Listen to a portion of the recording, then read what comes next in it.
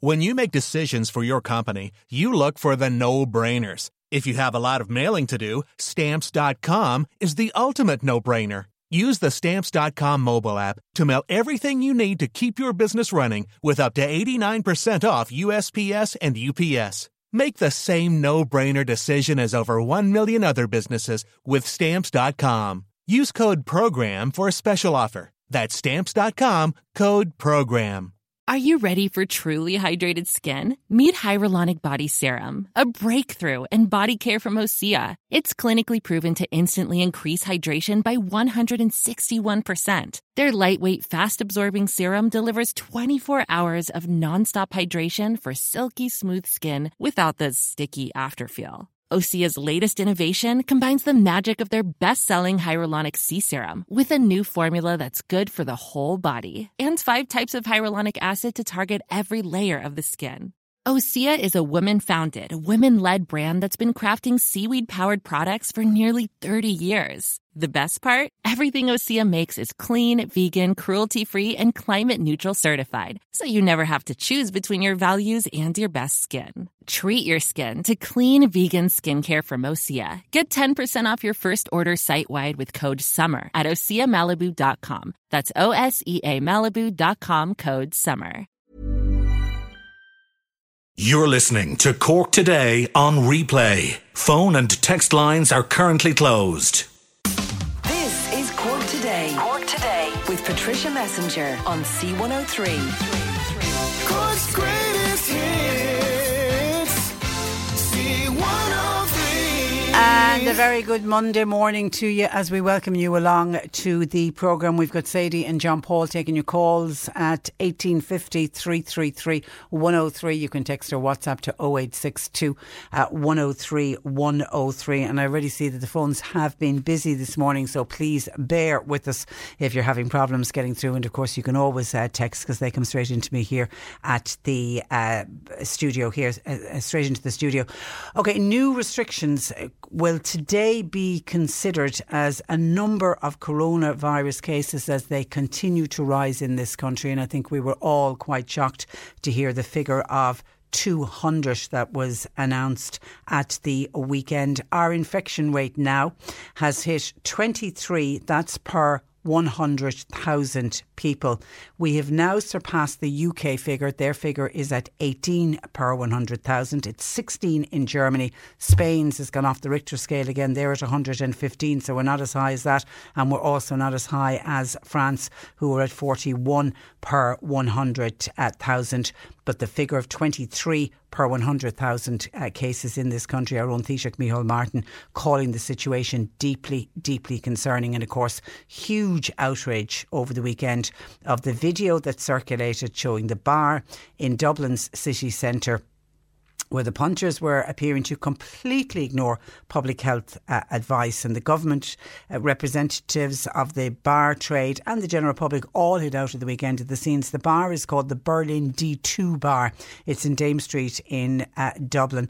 And, you know, that was happening on the same weekend that we had more than 260 new cases of COVID-19 announced. And it was just like a slap in the face to so many people. And we're going to be discussing that today, particularly with regards to, I mean, I took to social media when I saw this video and sort of just said, and rural bars are closed because it's just not making any sense to me. If we can have scenes like that in a bar, and yet they can say that you can't open a small little rural bar because you wouldn't be able to do the social distancing, and should it only see a mad spike in an increase in COVID-19 cases. I don't think your rural bar, scenes that we saw in that video, I don't think you'll be seeing any of those in a small rural bar. John in Clonakilty says on the behaviour in the pub restaurant in Dublin on Saturday, it needs to stop.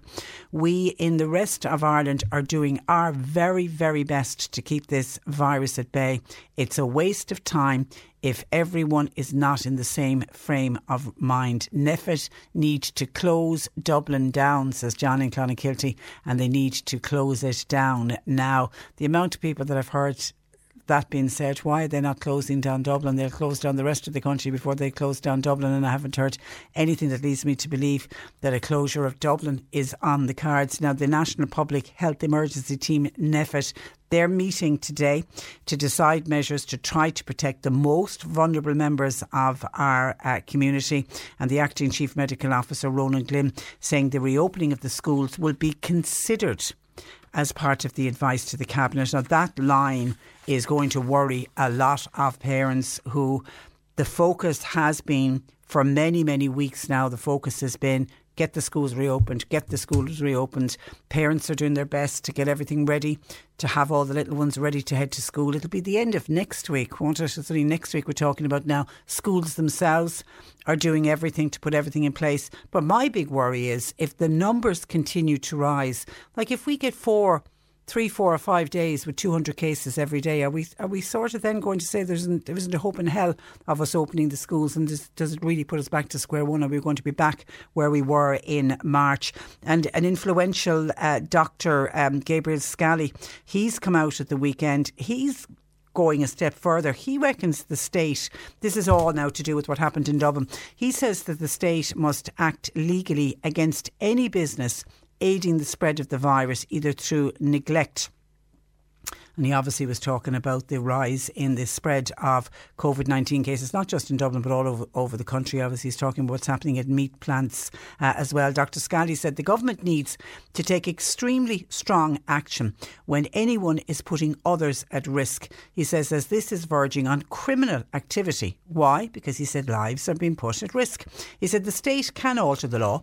He says they can pass emergency legislation which would take away a person's licence. It would close down a business, any business that was proving that they're not protecting public health. And he said that includes pubs. Take their licence away. He said it will be very difficult to open schools unless we know exactly where the cases are coming from. He said if there are substantial numbers within the local community, he said it will be not wise to open the school. He said not because young children are at risk of COVID-19, but he said they're at risk of getting it and then transmitting the virus, bringing it home to more vulnerable people. He said there were concerns about schools acting as transmission hubs. So he said the only way for schools to open safely was for there to be a good local knowledge about the level of infection. He says the phased reopening of the country has afforded people the opportunity to socialise and to get out and about and to mix and to be with each other. He said, however, some are doing this recklessly and they're undermining the efforts of the majority of people around the country who are following the public health advice. He said it cannot continue. The pandemic isn't over just because we're all tired of living with it. The pandemic is there. The coronavirus is still there. He said we must all learn to behave. We must all learn to interact in a new way over the coming months so that COVID-19 cannot take root again in our communities. He went on then to say, please avoid crowds, reduce your social contacts, keep your distance from others, wash your hands and wear your face covering. But he's gone so far as to say the government should act now on a legal point of view, pass emergency legislation whereby if you could point to any business and there was evidence there that they were deliberately flouting all the laws and they were putting the general public at risk, you simply close them down. And you know something? I think a lot of people would agree with Dr. Gabriel Scally, and I don't think anyone would object to that kind of legislation being passed, particularly why, as he said, just because we are all tired of living with COVID-19. We're all tired of the restrictions and it becomes annoying at times. You go to walk into a shop and you remember, I haven't got my mask, and you have to go back to the car to get your mask. And we're all fed up of not being able to socialise the way we had socialised before. We can't go certain places. None of us, those of us who wanted to go away on a foreign holiday, we can't go away this year. But we're all doing it. The majority of us are following all the public health advice. And it's a very small minority. But that's all we need. That small minority, if they're not playing ball, they are the ones then that will cause COVID-19 to spread out into the community, and more people will get it. The only thing at the moment we can take comfort from is the fact that we're not seeing a spike in the number of cases that need to go into hospital. Again, whenever we get the figures, we're seeing them, the bulk of the people that are contracting COVID-19 are under the age of 45, and for the majority of them, they won't need a hospital bed, thank God. But the fear is that if it goes back into the community, COVID-19 doesn't know what age somebody is, and the fear is then that the older people, those that are medically vulnerable, they'll end up contracting COVID-19. They will end up in hospital. Then our hospital system gets swamped, and then everybody suffered, because there literally won't be a hospital bed for everyone that needs it, and we won't be able to give the cancer treatment to the people that need it. Children won't be able to get the care and attention they need. So the whole of society suffers. A lot of people, I think, foolishly thinking, oh, well, I'm young, I'm not going to COVID-19. If I get it, it'll only be like a flu. I'll be fine. I won't die. Yeah, you mightn't die, but a family member might, or another family member may need hospital attention for something else, and the hospital bed will not be available. We're all very much in this together, but it's to try and get that message across to people. So we will watch with great interest to see the NPHET meeting today, what is going to come out from that with the rising numbers. And unfortunately, the rising numbers coincided with that video footage being shown at the weekend. The fear would be that we'll go backwards with our restrictions, which a lot of other countries are doing. And I mean, I was reading this morning, so many other countries, Spain and Italy are probably the two main ones, are putting back in restrictions. They had moved out onto a new phase, but they're going back with restrictions again, because they're seeing a huge spike in their numbers in Spain and in Italy, and they had started to flatten the curve. You'd have to feel really, really sorry for them, but they're going back. And one of the things that they're certainly doing, which we've done here, is the introduction of the wearing of face masks. Is becoming mandatory in so many countries, other countries as well, not just here. And actually, on the mandatory wearing of face masks, Catherine has emailed Patricia at c103.ie and says everybody seems to be delighted with mask wearing, but I feel that it's giving people a false sense of security. Washing your hands is 1,000,000 times more important than wearing a mask. As long as your hands are clean before you touch your face, you are going to be safe. I think, says Catherine, that people have become complacent about that, and it's not being talked about at all. We need to stop talking about masks and focus more on the hand washing, says Catherine. And Catherine you do make a very, very valid point. And I do think the wearing of face masks has led to a bit of complacency when it comes to social distancing. People are almost feeling superhuman because they've got their mask on, and I'm safe because I've got my mask on. You're not. We're only protecting other people by us wearing the masks. It's not going to really stop us getting COVID-19, because if we're out and we meet somebody that has COVID-19, and the COVID-19, as Catherine says, ends up on our hands or on the front of our mask, and then we take off the mask, don't wash our hands, then we are putting ourselves at risk. So you are very right. So it is so, so important to keep up the hand hygiene and the hand washing. And that's going to be a huge thing, I think, when the kids go back to school.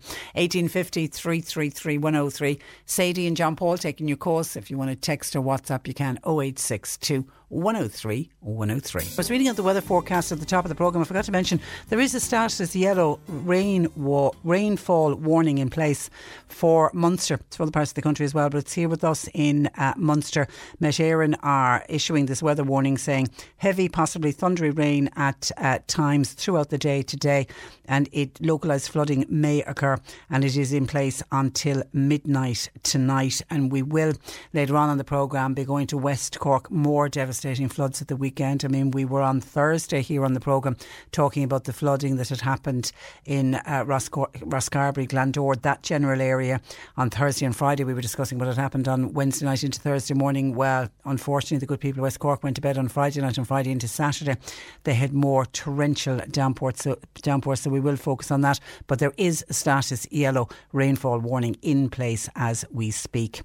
On what's been happening with the pubs and the scenes that came out of the pub in Dublin, Mara says the crack of the chipper pulling up beside a pub and serving food is a joke. That should be stopped, and it should be stopped straight away, says Morris. Meg says now we'll all have to suffer because what happened in Dublin, and our government haven't given the Gardaí the powers that they need. What Dr. Gabriel Scally says if emergency legislation needs to be passed, then pass it so that the Gardaí have the powers to close down businesses that breach the rules. Hi Patricia, why isn't Dublin being locked down? Lock it down for a full month. We're all fools wearing masks and washing our hands. Well, we're not fools to do that. That's just sensible. Anyway, also close off all the off licences. They should have done that a long time ago. The beaches and the parks are strewn with bottles and cans. There's no need for all this meeting up. Lock down Dublin and close off the off licences. Hi Patricia, the pubs and the restaurants will have to close. There are too many going in for a drink and not being served food. This isn't only happening in Dublin, it's happening everywhere. When all of the pubs and restaurants were closed down, we didn't have the cases that we are seeing today. We need to close it all down. Tom in Rathgormack says the Gardaí need to be more strict when it comes to bars. There are too many people in some bars, more than there should be, to allow for social distancing. I feel they should not have reopened the bars whatsoever. It's only ruining our chances for the reopening of the country. And again, I have to say, in the majority of cases, I think bar owners and restaurant owners are being very sensible, but it's the minority that are going to ruin it for the majority. Michael says he was in Galway at the weekend staying in a particular hotel and he said the behaviour was ridiculous. Yes, he said the hotel was closed to the general public, but the bar kept going until 6 a.m. He said it was full lash with people shouting and roaring. Social distancing, by the way, he said, was out the window. So please, he said, don't think it's only going on in Dublin, because it's not. He said it's happening in other parts of the country as well. And John says, I don't understand. I don't. Everyone should have to pay the price. He said, I don't feel that everyone should have to pay the price because of the party that went on in Dublin. John's fear is, having witnessed what we saw in the video, that there's no way the bars will open now, and he wants the bars to open. Some of your thoughts coming into 1850 333 103 and by text or WhatsApp to 0862 103 103. Cork Today on C103. Call Patricia with your comment. 1850 333 103. Further restrictions to protect the elderly and other vulnerable groups from COVID-19 are to be considered today by NPHET amid deep concern about a sharp increase in confirmed cases. With his views on what's happening, I'm joined by Dr. Nick Flynn of mycorkgp.ie. Good morning to you, Nick. Good morning, Patricia. Now, Nick, a steady rise in COVID cases over the last 14 days with 266 at the weekend. What do you attribute to the rise in cases?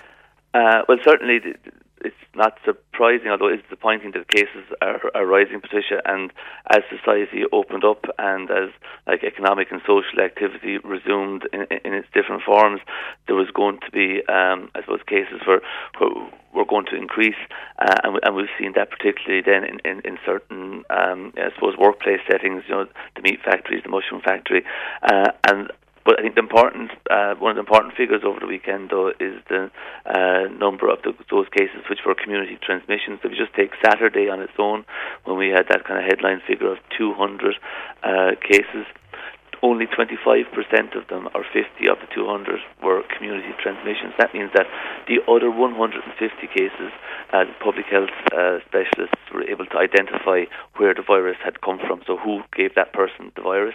And that's reassuring to some degree, that look, there was only 50 cases, still a lot, but there was 50 of the 200 where they didn't know where it came from, this community transmission.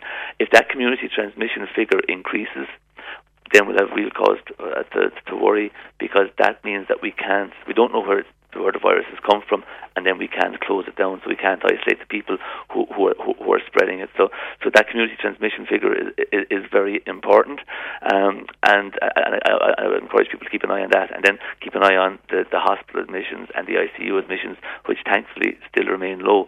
But coming back to your question, look, it's disappointing, but not altogether surprising that numbers increase as economic activity increases. And then what can we do? Again, it comes down to what we've been asked to do from a personal responsibility point of view, and it is down to the individuals now, that we follow the advice that we're now it has been drilled into us about hand washing, physical distancing, wearing masks, not hanging around in groups, so to limit our contacts, and then when we have symptoms, to isolate ourselves and contact our GP to arrange testing. If you were on the NPHET team today, what would you be suggesting that they do? Well, I think the first thing is that I think NPHET will be concerned, and they'll have a very difficult day to day, because NPHET is a big group. I think there's 36 voices in effort. So clearly it's difficult to get consensus with such a big group. So there will be a lot of concern with effort because the cases have been rising. But having said that, I don't expect that there will be a lot of change in the advice. I don't think we'll be looking at any additional lockdowns unless they decide to extend the lockdowns in the areas that they're in. I think it'll be a reminder to us to do all the things that we've said. And if you look at the weekend, Patricia, and you look at what were very worrying scenes coming out of that pub in Dublin, almost when you looked at it, it was almost like what Moses came down to when he came down from the mountain with the Ten Commandments. It was so disappointing after all of the collective effort from the public to flatten the curve, which everybody took a lot of pain and a lot of self-discipline to do. And then if you look at the essential services from the shopkeepers, the people working in shops, the hospital workers, the healthcare workers, all of that effort, and then getting it disregarded in that manner, and quite rightly, the pub has come in under criticism. But equally, every single person in that pub should be just as criticised. Absolutely, because they can't pretend that they thought that was okay. And what annoyed me was I was out in a gastro bar on Saturday night, lovely family meal, the three of us headed off, and it was really lovely, it was relaxed, it felt very safe, all the tables were spread out, there was enough room to walk around. That the majority of restaurants and gastro bars are getting it right. No, absolutely. I mean, I haven't been out much, Patricia, but I went out with three friends in Crosshaven into the Ore last weekend. We didn't have a booking. We asked could we come in for an hour because they had a table for an hour, and it was very strict. We had to have a meal. We were only there for literally 2 pints on the way home. We had to sit down, have a meal. Everybody was social distanced, and we were reminded when it was coming towards the end, look, you have to leave. And as we were leaving, they were cleaning down the table. It couldn't have been better. And then you look at what was going on in Dublin, and you think, that's just not right, and it's not fair, and if you listen to the commentary from the Vintners Federation, I mean, clearly there's been a lot of outcry about it, but the vintners themselves, I think, have been shocked and disappointed by it, because 2 weeks ago, we were all kind of saying, would the pubs open, will they get a chance, and I don't think there's any, most people who know, rural pubs and local bars, that would never happen that wouldn't happen at the best of times, where you have some guy up at the bar pouring drink into people's mouths. It's wrong on so many levels, from even the responsibility and consuming alcohol responsibly to the COVID-19 issues. It was just wrong on so many levels, Patricia. So it really has done that industry no favours. And when you look at NEFA today, they're certainly not going to be saying, look, we look at the bars in 4 weeks, that'll be well off the agenda. A couple of questions in from listeners. Could you ask Nick, if numbers continue to rise, could the reopening of schools be under threat? I think it should be, but I don't think it will be. I think that what we have is now a huge a political will to open the schools. So I think the schools will open. I think what we will see with schools opening is what we see in other areas where physical distancing is not possible. And let's be honest, it's going to be very difficult to maintain physical distance in schools with both younger children and the teenage children. It's going to be a little bit more difficult probably to stop them congregating in groups before school, at breaks and after school, to get them to wash their hands, wear masks. I think mask wearing in schools should be compulsory for all ages until they get to the age where they can't wear masks. But I think what will happen is that we will have clusters associated with schools when they open. Might take a couple of weeks, but I can't see how that won't happen. And because of the policies we've picked, and we've picked, this containment or this sustained suppression of the virus, which basically means that we tolerate some level of virus activity in the community, that we try to identify it and isolate it and stop it spreading and stop it becoming a big problem in that area. Because that's the path we've picked. We haven't picked elimination where you have no virus in the community.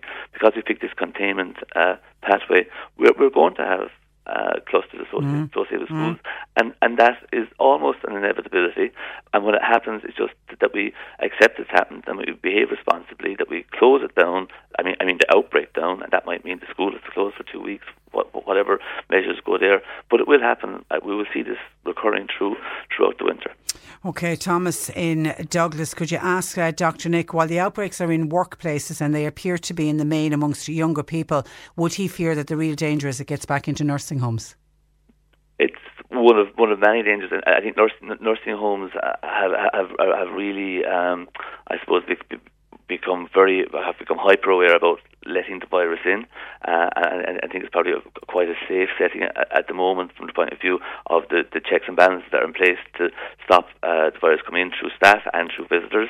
So yeah, no, but I think more of a risk is that you'll have vulnerable relatives of people who maybe are working in those settings or in that bar at the weekend, and they don't have any checks and balances coming into their private houses to stop the virus coming in. So people without symptoms, young people, we have a responsibility. That although we are less at risk, now the risk isn't zero, you can still become unwell as a young person with this, but we have a responsibility to behave in a way that protects our vulnerable relatives, our loved ones, and just the vulnerable people in society in general, the elderly and those who are unwell.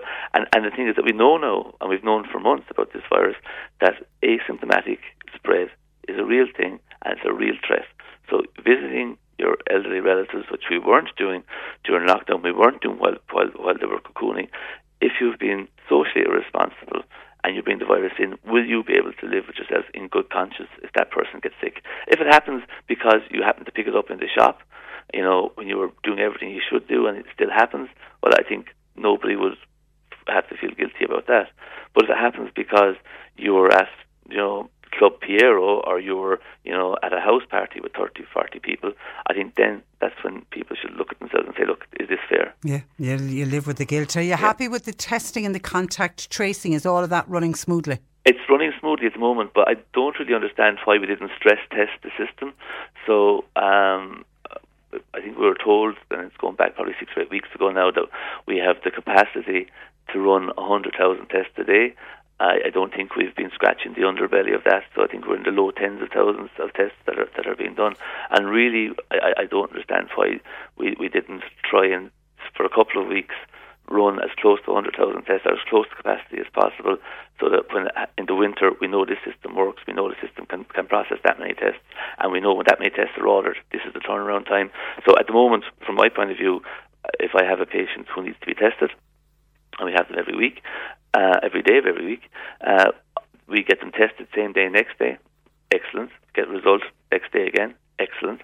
But the real question is, in the middle of winter, when our referrals are increased 10, 20, maybe 50-fold, we don't know what's going to happen, will the system still respond as quickly and as efficiently? And we just seem to, I'm sure that the experts know why they haven't done this, but I just wonder why we didn't stress test that system during the summer, at the airports, at the ports, in workplace settings, whatever, that we just really ramped up testing as I say, to test the system and prove it works. Absolutely. And how are your surgeries going? Are you busy? Yeah, we're busy. We're busy. We're very busy. Actually, I think for a summer, I suppose, period, we've never been busier. We clearly, the rules of engagement to some degree have changed. We're still talking to people through phone and video before we see them face to face, but we're seeing everybody who needs to be seen face to face is being seen face to face with appropriate precautions for that situation. So yeah, we're very busy because when lockdown kind of eased, we were kind of catching up a little bit. We were catching up maybe on some vaccines and on some delayed, what we call episodes of care, or people who've been putting off coming to us. Then we kind of had to look at what we're going to be doing for the winter. And across all general practices, I think we're not unique in this. Everybody has said, look, you know what we'll do? Everybody who will be due to come for a checkup between September and April, let's try and get them in before September. So we've been working really hard to get the elderly patients in, and the patients on dangerous medications, and the patients who have existing medical conditions, to get them into the surgeries, get their bloods done, get their whatever physical checks are needed, and to get that done before the winter. So that like, we've been flat out really. The cervical smear testing restarted this month.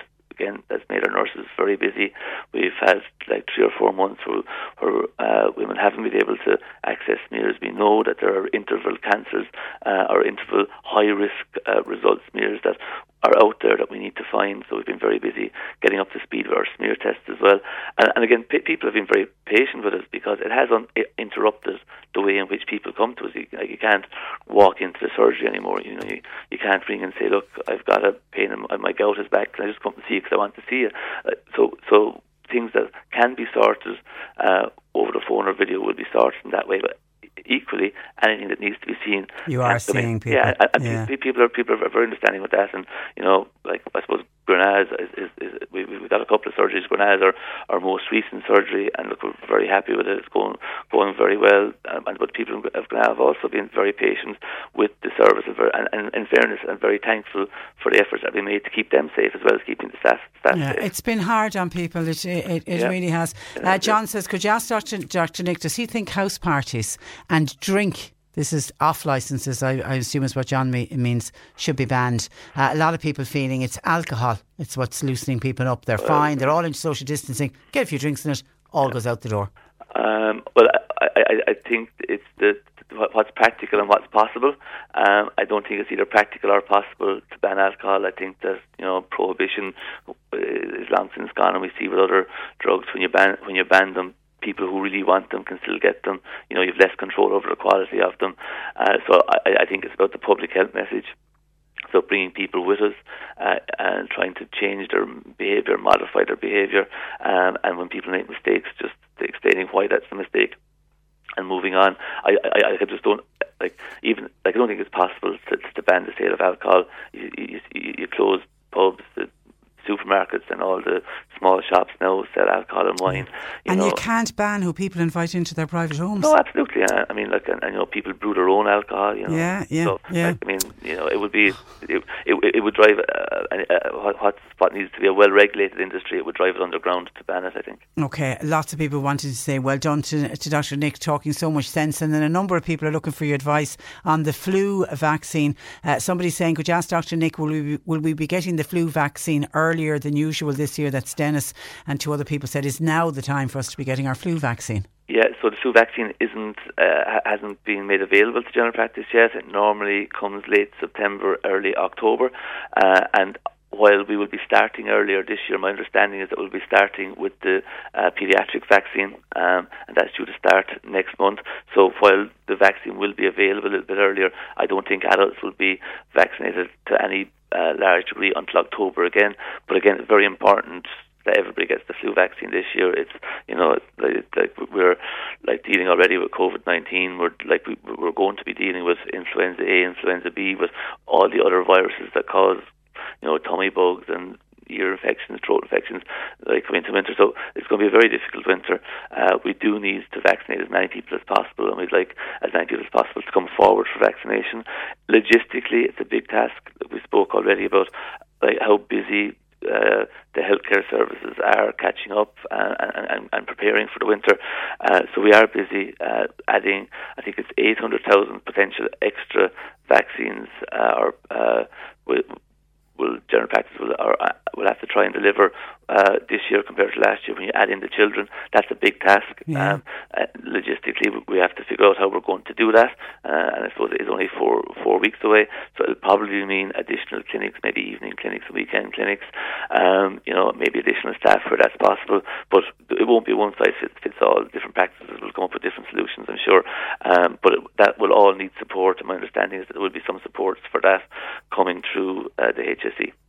Okay, and John is looking for advice. He needs to go to an NCT centre and he's a bit nervous about it. He has an underlying health condition, but he also cares for a family member who is medically very vulnerable. He's afraid that if he goes to the NCT centre, he could pick up the virus either while there or from the car. What advice would Nick give him? Yeah, I think a very good question and very real fears there. So the first thing is, John, wear a mask. Bring your alcohol gel with you. Use it frequently. When you the NCT centres, in fairness, they're normally big and reasonably airy. When you drop off your car, spend a minimum amount of time in the reception area. Wait outside. Again, less likely to get the vaccine, get the virus when you're waiting outside. I mean, after every handle you touch, after every interaction, make sure you wash your hands. I don't know what the NCT centres decontamination protocol is when they're handing a car back, but I'm sure they have one. If they don't, just make sure touch surfaces when you get into the car, your steering wheel, your handbrake, your your indicators, the door handles, everything that can be touched, that you wipe that down with alcohol, and you should be reasonably safe. But I think it's a very good question, and what it shows is that John is thinking about the risk and thinking how he can manage the risk, and really it's in every situation that people need to do that. But you can decrease the risk in how you behave, and I think the fact that John's thinking about it, I'm sure that he'll manage it quite well. But just limit the number of kind of interactions he has with people at the centre. Don't hang around at the centre while the car has been NCT'd. Wash his hands regularly, and I'm sure there is a decontamination protocol with the NCT centre. But even if there is, just for himself to wipe down the touch surfaces in the car when he gets it back. Okay, and just a very final, and I appreciate you've given us lots of time today. But we had an email in earlier on about the wearing of masks, and people are getting very good about the wearing of masks. But Catherine, one of our listeners, and a number of people are agreeing with her. Are we getting a bit complacent just because we've got a mask on? Catherine is fearful that we're just not washing our hands as much as we should be, and that surely hand washing is even more important than the wearing of the mask. Yeah, personally, I think they're equally important. Hand washing is important for the person who washes their hands, and wearing of masks is important for everybody else. So my mask protects you, your mask protects me is the mantra. So I suppose they do slightly different jobs in that hand washing protects yourself, and a mask protects those around you in case that you are asymptomatic and might be spreading it. I would put them both as being equal, in with the physical distancing, in with the cough etiquette, in with the don't hang around in crowds. If you go to a place that feels unsafe, leave again, again, personal responsibility. One thing I would say, and I think this message is pretty much out there now, is that face visors really are not at all helpful. There's no evidence that a face visor will protect those around you. There's a big space between the visor and your mouth and nose. The virus can travel down, around and underneath it. It's probably better than nothing, but we don't know how much better than nothing it is, and is in no way as good as a mask. So anybody who's wearing a visor thinking that they're wearing a face covering, the message is you're not really, and please try and wear a mask or a face covering. Listen, you've been a mine of information as always. Thank you for that. We always appreciate you taking time out to talk to us. We'll talk again. Bye bye. Thank you. Bye bye. That is Dr. Nick Flynn from mycorkgp.ie. 1850 333 103. John Paul and Sadie are taking your calls. You can text or WhatsApp 0862 103 103. This is Cork Today. Cork Today with Patricia Messenger on C103. Cork's greatest hits, C103. It's getting reports in of an oil spill on the road between New Two-Pot House and the Bad Bends in Ballybeg as you head towards Buttevant. Please drive with extreme care. That is a dangerous road at the best of times without an oil spill on it. That's between New Two-Pot House and the Bad Bends in Ballybeg. A lot of commentary coming into us. I will get to it in a moment, but there has been a very angry backlash from government, from the bar trade and indeed from the general public to the video from Saturday afternoon that appears to show total disregard to public health advice in a Dublin bar. Councillor Danny Collins owns and runs the Boston Bar in Bantry, which is currently closed at the moment. And Danny joins me. Good morning to you, Danny. Good morning, Patricia. And you're welcome to the programme. What was your reaction when you saw that video? Anger, to be quite honest, cross, you know what I mean? Total, like I just thought to myself, total disrespect for the people who are working frontline staff, and plus the people who are doing their best to fight this pandemic.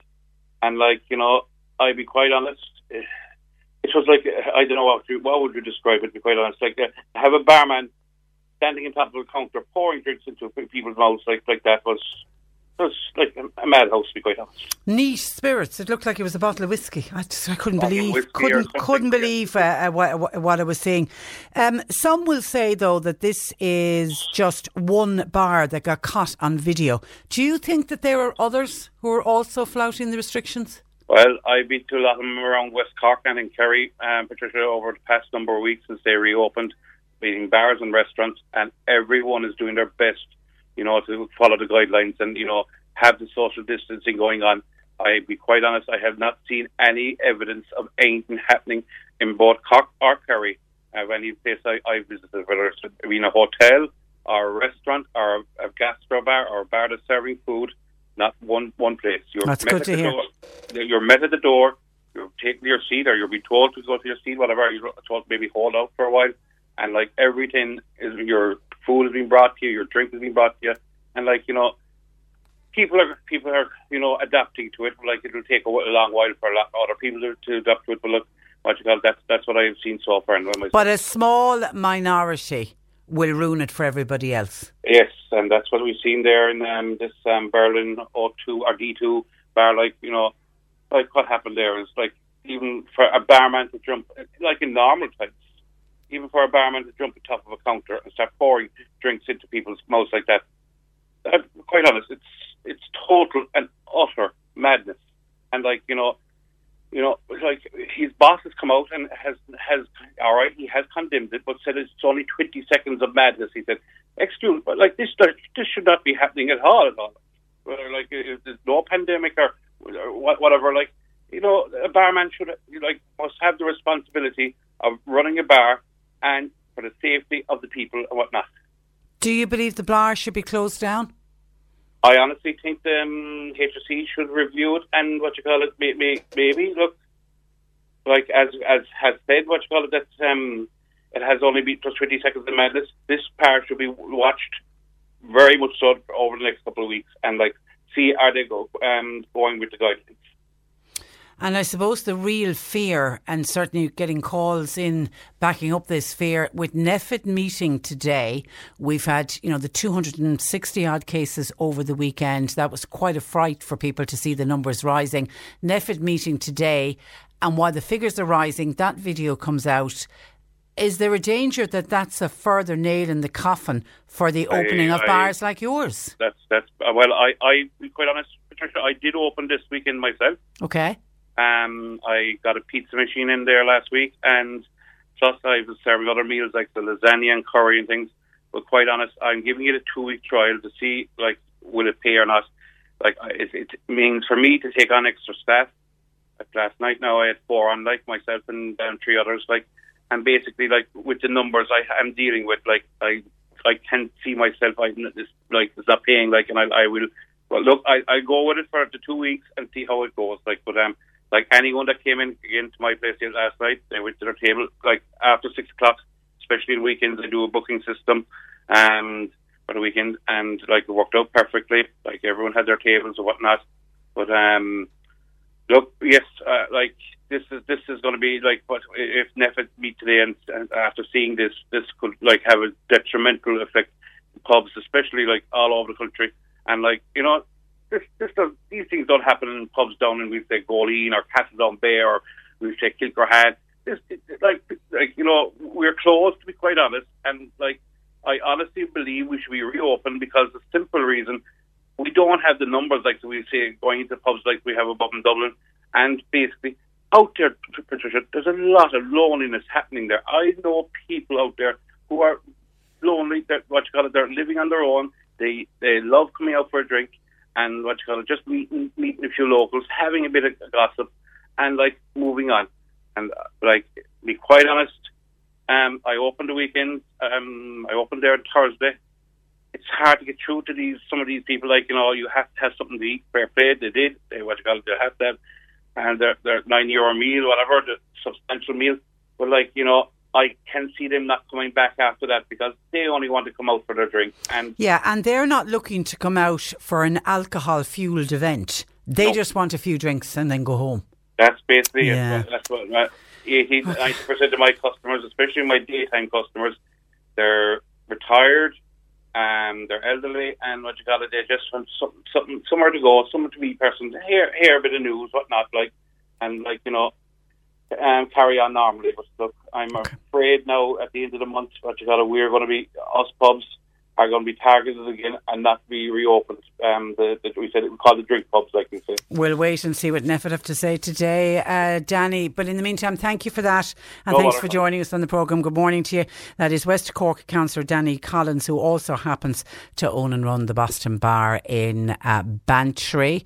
Some of your thoughts in on this. All they have to do is close down this establishment, the Berlin Bar in Dublin, and fine those people.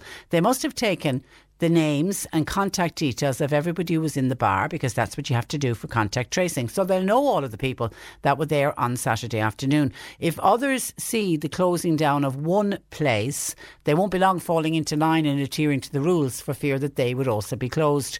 Most of the people attending this event are now back out in the community, in the workplace, and back at their workplaces today. They could be carrying the virus and therefore going on to put everybody else at risk.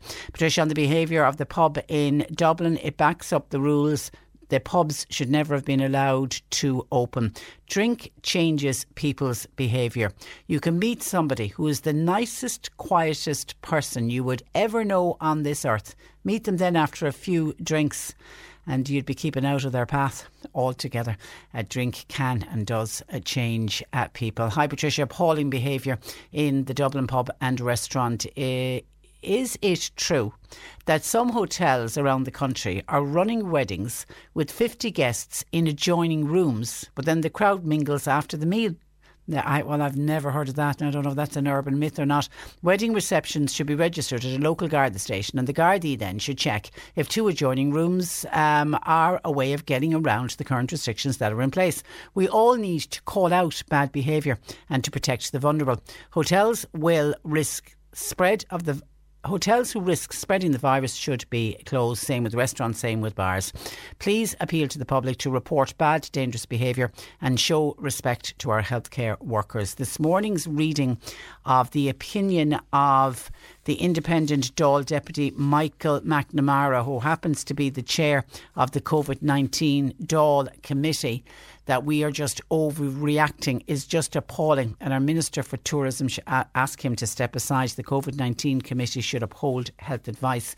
Michael McCarthy clearly doesn't. And what that listener is responding to is the independent TD for Clare, Michael McNamara, who is the head of the COVID-19 committee. He was speaking yesterday on national radio. I actually heard the interview, and he was talking about Michael Crawley. Who's Michael Cawley? Michael Cawley was the head of the Fáilte Ireland. He was the chairman of Fáilte Ireland. He was up until the weekend, and he was forced to resign because it was discovered he was in Italy. He'd gone away on a family holiday at a time when we're all told to staycation, and this was the guy who was the head of Fáilte Ireland. Anyway, and there was so many people giving out about Michael Cawley at the weekend when the news broke that he was in Italy on holidays, and there was lots of people calling for his resignation, and then he did resign. But you know, the fallout from it was people were saying, cannot believe that somebody who's heading up an organisation that is encouraging people to come to this country, and more importantly to stay in this country, and for all of us to staycation and advocating all the wonderful things that we can do in this country,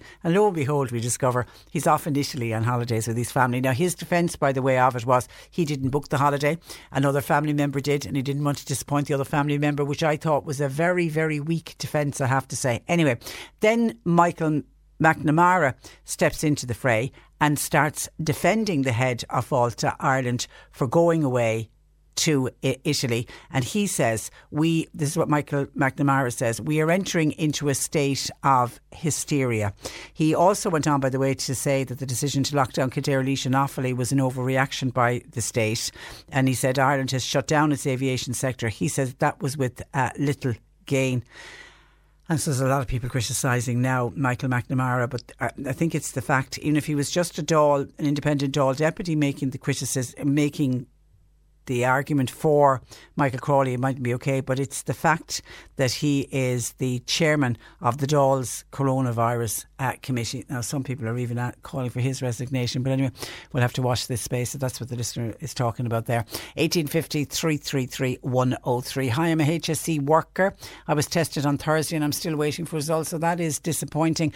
That, I'm assuming, is to do with the large number of people who are now going forward for testing, because certainly remember back in July when I needed needed to get tested. I was tested, and in a little over 24 hours, I had my results. So that's disappointing to hear that you're waiting that long, because usually it has been next day people are getting their results.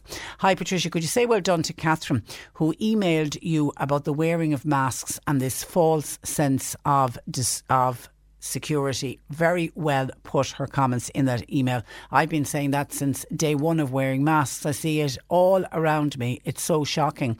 Masks seem to be the new saviour, and alas, it's not true. There's an old saying, common sense is a rare commodity. Here comes lockdown number 2, as we always knew it would be, and I think that's the dread of everyone, the fact that we would have a second lockdown. But when I asked Dr. Nick about it, the hand hygiene is, we still have to get that message too. Wash your hands, wash your hands, wash your hands. He says, though, it goes hand in hand. Wear the masks and wash the hands. You need to do the two. Claire in Mallow says, hi Patricia, I was in Mallow Post Office and there were signs saying face masks must be worn. I think on Friday you were saying banks, credit unions and post offices, we don't have to wear masks. Well, Mallow Post Office are asking you to do so. Yeah, in the guidelines, not the guidelines, in the regulations where it became compulsory to wear face masks in all retail outlets and in shopping centres, etc., the banks, credit unions and post offices were excluded, but that's not to say that individual branches won't ask you to wear them, but it just wasn't mandatory in the regulations, but they're quite within their rights. And we've heard from a number of banks as well. We were hearing when I mentioned it on Friday, there's a number of banks had signs up saying please wear your masks. Not all of them, because they're not covered. They're actually not covered under the regulations. They are exempt, but individual branches absolutely can do it. And Micah says, hi Patricia, I don't think the government will be left with any other alternative but to close down bars operating with restaurant permits. Likewise, I think all off sales should also be closed. We as a country are shamed across the world for the carry-on over the weekend in that bar in Dublin. My God, what are those people doing to our country? The opening of schools could very much now hang in the balance over this scandalous, disgusting carry-on in Dublin and elsewhere. Their licences should be suspended, and they should be suspended permanently. And that's from Michael in Castletownbere. Thank you for that, Michael. Angela says, I was in a restaurant and not one single member of staff had a face mask or a visor on. I was shocked. Again, if you read the Fáilte Ireland guidelines, they're optional. A lot of restaurants are doing it. A lot of restaurants are insisting that all of their staff wear face masks or a visor, but it's not in the regulations. That's not one of the compulsory aspects of the opening of restaurants. Also coming in to us, John says they should have closed Dublin before they closed the Midlands, but of course they won't close Dublin, says our John. He witnessed the incident we witnessed in the Dublin bar at the weekend. It's not just Dublin, it's happening in other areas as well. But John said at the weekend he saw the Gardaí going into a rural bar, checking that they were adhering to all of the rules and the regulations. But John was taken aback. 5 Gardaí were on the patrol, and he says there was probably no more than a dozen people inside in the bar. He just thought it was a waste of manpower. He also says life has to go on, and there will always be those who will misbehave because they feel their civil liberties are being taken away from them. Eileen says it's no wonder we have the virus. There are thousands of people flocking to West Cork, taking over the beaches and the villages. There is rumours that there are cases in West Cork. Everyone should be staying in their own counties. Just to allay people's fears, I've been constantly trying to track when we get the numbers. I can't go straight away to try to find out the numbers for Cork. We're very low. The numbers are very, very low in Cork. The 200 cases, for example, the other day, on the Saturday, there was only one of those here in Cork. So I don't want people to be panicking thinking there's loads of outbreaks in Cork. There isn't. That's not to say that we can't get complacent. We still have to wash our hands, wear our masks, do the social distancing and all of that. But I just want to allay people's fears when you are going out. Once you're doing everything okay and you keep up the hand washing and you wear your mask, you will be okay. John says, I was in Dingle and you should see the parties that are happening here in Dingle the past 2 months. He said last Saturday night there was a massive party.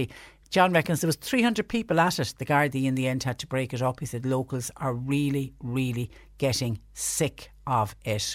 Sinead said, I'm cocooning and I'm very worried. I'm hearing rumours the virus is in Skibbereen and there's parties happening and I'm terrified. Oh, God, Sinead, my heart goes out to you. Listen, if you are cocooning, you're obviously looking after yourself and you're completely limiting where you go. When you go, your own personal responsibility. If you go somewhere where you feel unsafe, where there's too many people, then leave. If you want to go into a shop and you think there's too many people there, go to another shop or wait to go to that shop when it's quieter. Make sure you're wearing your mask. Bring your hand sanitising gel with you just in case there isn't hand sanitizer wherever you go. Keep washing your hands. When you come back in, first thing you do is wash your hands, put away your bits of shopping, whatever you got, wash your hands again. You know, you can look after yourself as well. And I sense, and it saddens me to hear you say you are so terrified, but you're not on your own. There's a lot of other people feeling the same way as well. But that's where you just really start to focus on yourself. And if you are cocooning, you're obviously totally limiting where you're going and the number of people that you're seeing. So keep doing that, and believe me, you will keep yourself safe. 1850 333 103. John Paul and Sadie are taking your calls, text or WhatsApp 0862 103 103. C103 Jobs.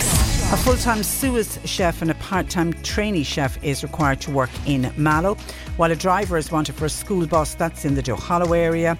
Welder/fabricator wanted, that's in Ballydesmond, and a kitchen porter is required. That's a full-time position, and that's in Bandon. You'll find all the details and more job opportunities by going online now. Just go to c103.ie/jobs for more. This is C103.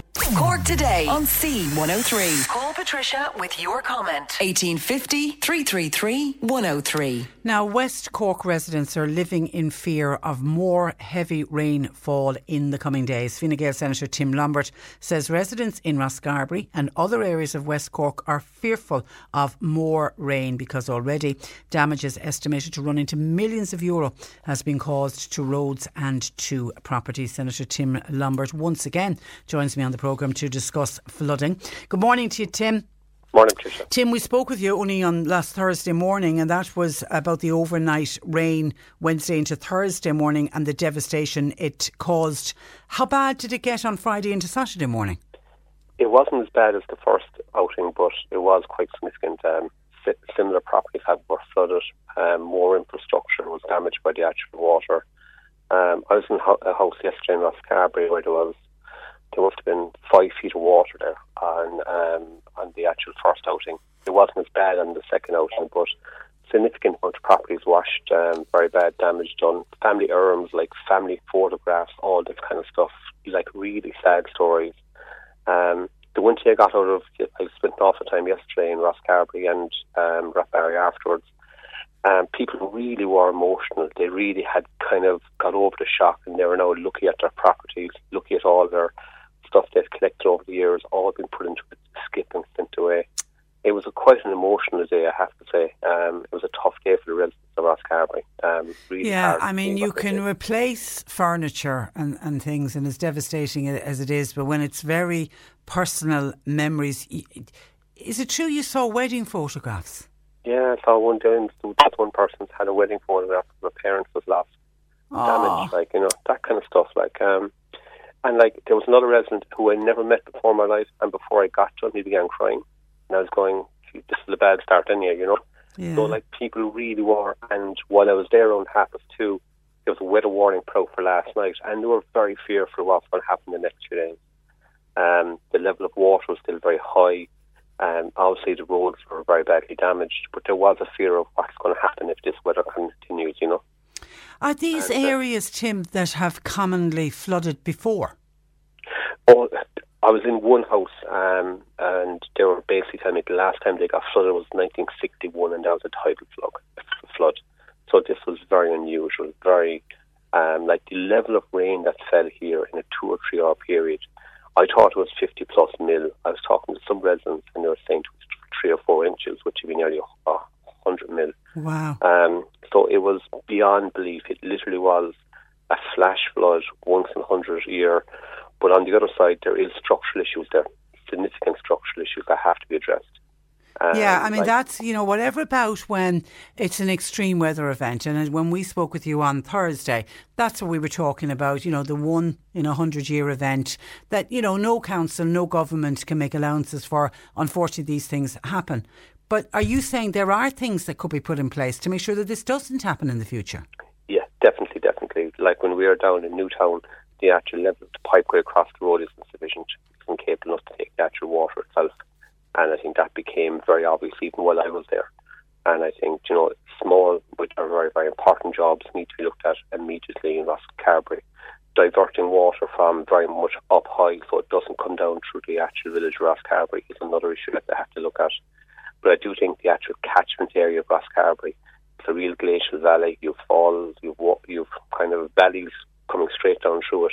We have to do something to ensure that the catchment is looked at so water can be diverted before it actually hits the village itself.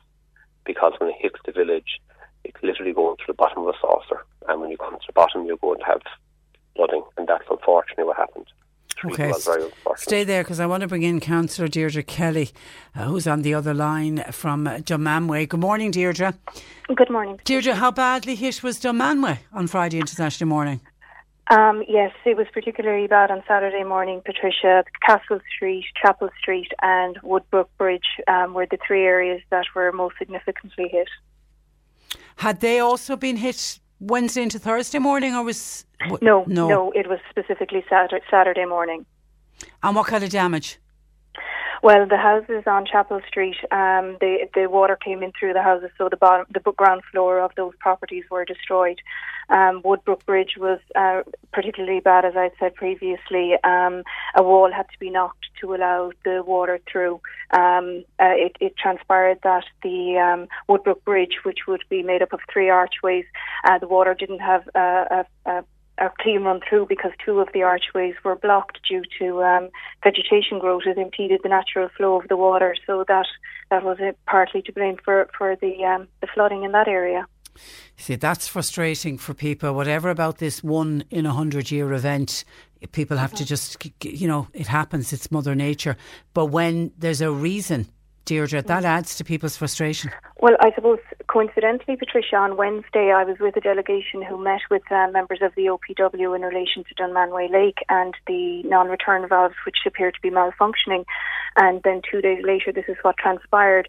But the problem, as we identified as well, is that the OPW had employed a person to maintain the rivers and the waterways, but once that person retired, they weren't replaced. And I suppose that's just significant in terms of the fact that how can you maintain the waterways and when you don't have somebody or personnel to do that. And I know roads have been really badly damaged. Councillor Joe Carroll wants to get in on this discussion. Thank you to Deirdre for that.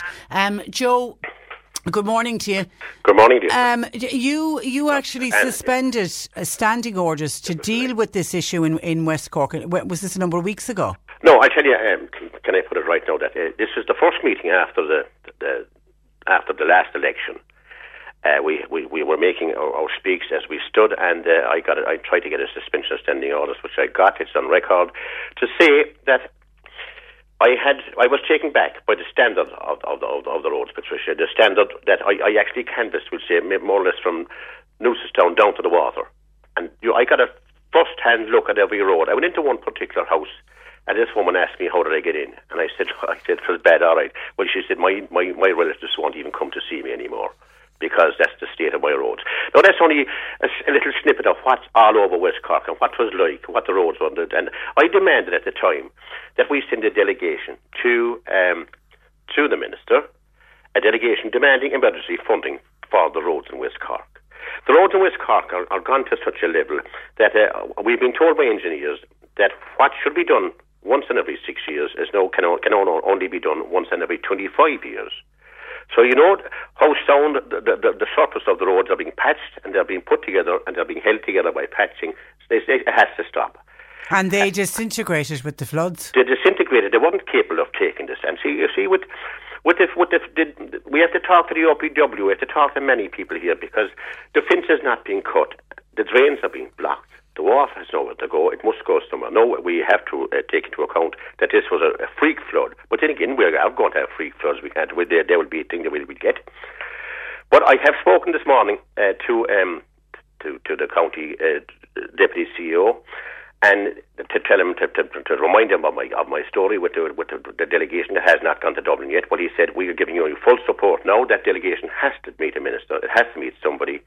And we are giving you full support. As we speak, he said, we are putting together that case for an emergency package for the roads of West Cork, because the council at this point in time, Norway has anything near the money to put towards roads. Well, I'm reading in the papers today that the Taoiseach has confirmed that the government will be responding with emergency funding as soon as they know the full extent of the damage, and therefore it's important for Cork County Council to finalise a detailed report as quickly as possible so they can apply for the funding.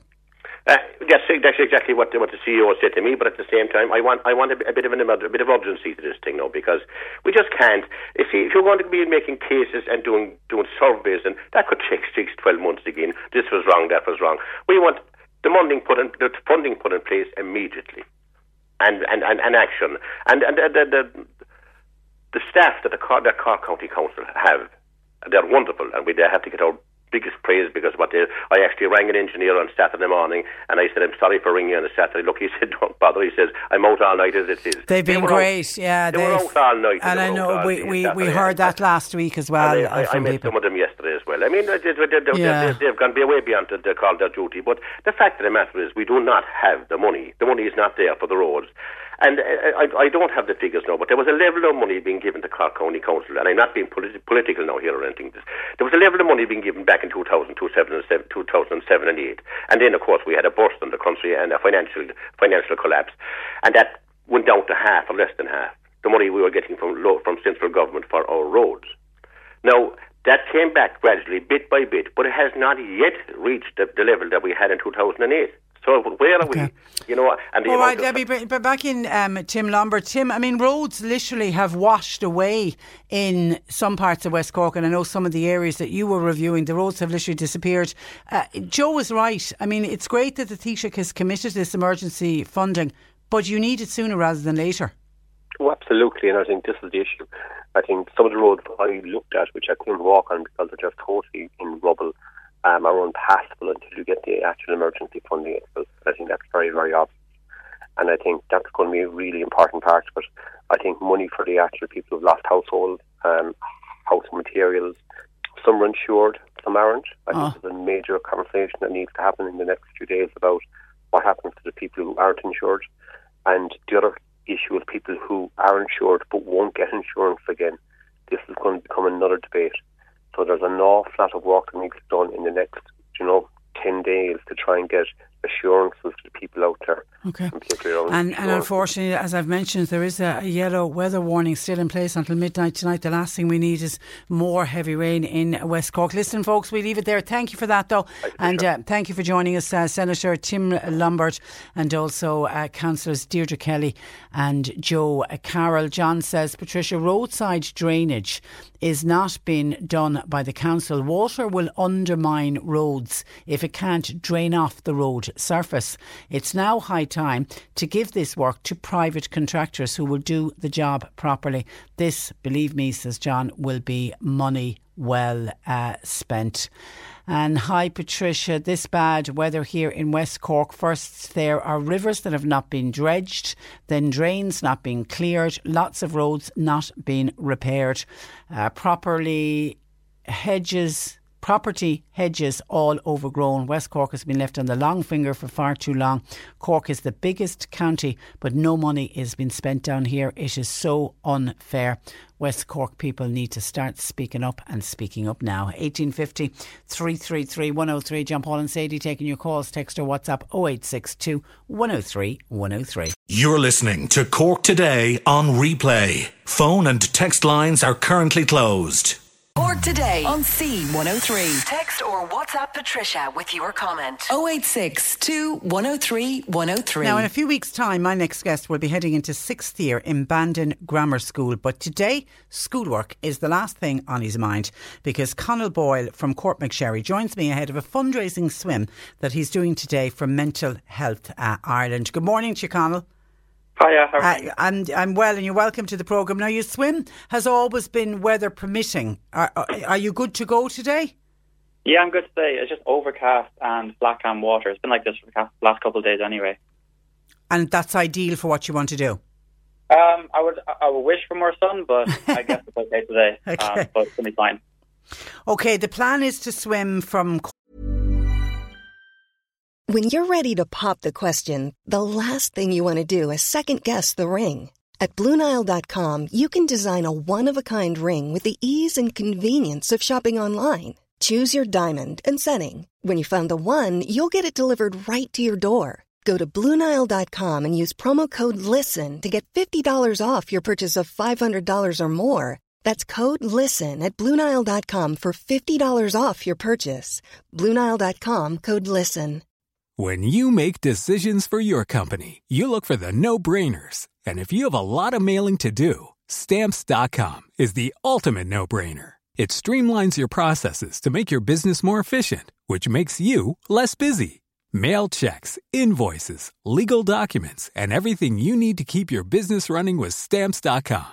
Seamlessly connect with every major marketplace and shopping cart. Schedule package pickups and see your cheapest and fastest shipping options from different carriers, with rates up to 89% off USPS and UPS rates. And with the Stamps.com mobile app, you can take care of mailing and shipping wherever you are. Make the same no-brainer decision as over 1 million other businesses with Stamps.com. Sign up with code PROGRAM for a 4-week trial, plus free postage and a free digital scale. No long-term commitments or contracts. That's Stamps.com. Code PROGRAM. When you need mealtime inspiration, it's worth shopping Kroger, where you'll find over 30,000 mouth-watering choices that excite your inner foodie. And no matter what tasty choice you make, you'll enjoy our everyday low prices, plus extra ways to save, like digital coupons worth over $600 each week. You can also save up to $1 off per gallon at the pump with fuel points. More savings and more inspiring flavors make shopping Kroger worth it every time. Kroger, fresh for everyone. Fuel restrictions apply. Port McSherry, where you live, to Harbour View. How long is that going to take you? It's going to be around 4 kilometres. So how long will it take? It'll take about 90 minutes. Okay, that's a fair swim. You're a beach guard at Garrettstown. Has swimming always been a part of your life? Yeah, I've been swimming since I was about 6 and competing since I was 8 years old, in the pool and doing surf lifesaving. I've always been interested in water sports, so it's really handy. It's really good. Swimming in the pool and swimming in the sea, two very different things? Yeah, very different things. Pool, the water's always flat, but then different, the weather permitting, and you're in the ocean and you're being bashed by waves sometimes. But I'm used to it now. And have you done this swim before? I've never done this big distance before, but I've been pacing myself over the past 2 months, training different distances. And I've also doing some training with the West Cork Triathlon Club. Okay. And they've helped me a lot, given me a bit of advice. And my mom's colleague has given me some advice too about, eating and what I should do leading up to the event. And will you have somebody with you? Yeah, I'm going to have around 4 people. I've got 2 of my friends with me, and Lorna Collins from the West Cork Triathlon Club as well is going to be joining me. Because I assume you're obviously very fit. I mean, and the fact that you're a beach lifeguard as well, so you're very fit. So it's not the fitness side of it; it's the mental side of it, isn't it? With all of these sort of endurance swims, it's mind over matter, really, isn't it? Yeah, when you're playing with a team, you're relying on each other and you help each other get to the best results. But say single sports like sailing and golf and swimming, you're in your own head and you're going from A to B to try and do your best. And along the way, there can be some challenges and, everything can change in a second. But if you just keep it cool and keep your training and get the best advice you can, then you'll get the best result. So what would be your biggest concerns about today? A lot of rain, and there's been sea fog for the past few days, and hopefully that it won't get too dense. But okay. I'm keeping my fingers crossed, and I think it's going to be okay. Okay, yeah, there is rain forecast, even though I don't know if West Cork, I think it's kind of moving away from west, so you might be okay. Yeah, I heard that's going to just pass by a bit. Yeah. Now, it's a fundraiser. You're doing it for Mental Health Ireland. Why Mental Health Ireland? Well, I'm trying to get the message across that some people might, mentally have, insecurities, depression or anxiety about anything, and they might develop it from school, sports, leading up, when they're very young. And I'm just trying to help everyone else that's got mental health problems, and just tell everyone that everything's going to be okay, and just seek the best, advice that everyone can get from people. Well done, well done. It's all to do with destigmatising and it's getting people to talk. I mean, your age group, Conal, it's kind of like if you broke your leg, you'd be able to tell all your friends, oh, I broke my leg. But it's hard for any age group, but I think in particular younger people, it's hard, isn't it, to say, well, it's my head is all over the place. Yeah, I found it hard, trying to tell people things, and I can see from my friends and other people that they're just stuck in a box, and that I can see by their expressions and that the way they talk, they're quiet and they just want to let it out. But sometimes letting it out, they might not get the best help they can get from, telling their problems, But I encourage people to tell their problems and talk to people and seek the best advice they can. And that's where a charity like Mental Health Ireland come in. Yeah, Mental Health Ireland's a wide range of helping people from different problems, from suicide to just the small problems that might be in school or at work, Yeah, they're fantastic there. Now, you had hoped to raise €1,000. That was your goal. But you've well surpassed that. Yeah, I'm at like 1,500 now. Brilliant. And yeah. So that's just all friends and colleagues, is it? Friends, colleagues. I've got primary school teachers that donated, school teachers, all that kind of thing. It's great. Well done, well done. And you're beach guarding how's that going? It's in Garrettstown. Are you busy? We know that this staycation has, we can really see that, just last Sunday, we had really good weather. And normally there's 3 lifeguards around, every beach, 3 lifeguards in Garrettstown, but we asked for the extra help, and there's 4 of us there, and it was really, really helpful. We needed the help that day. The beach this year, it hasn't been, nothing major has happened that Thank much. God.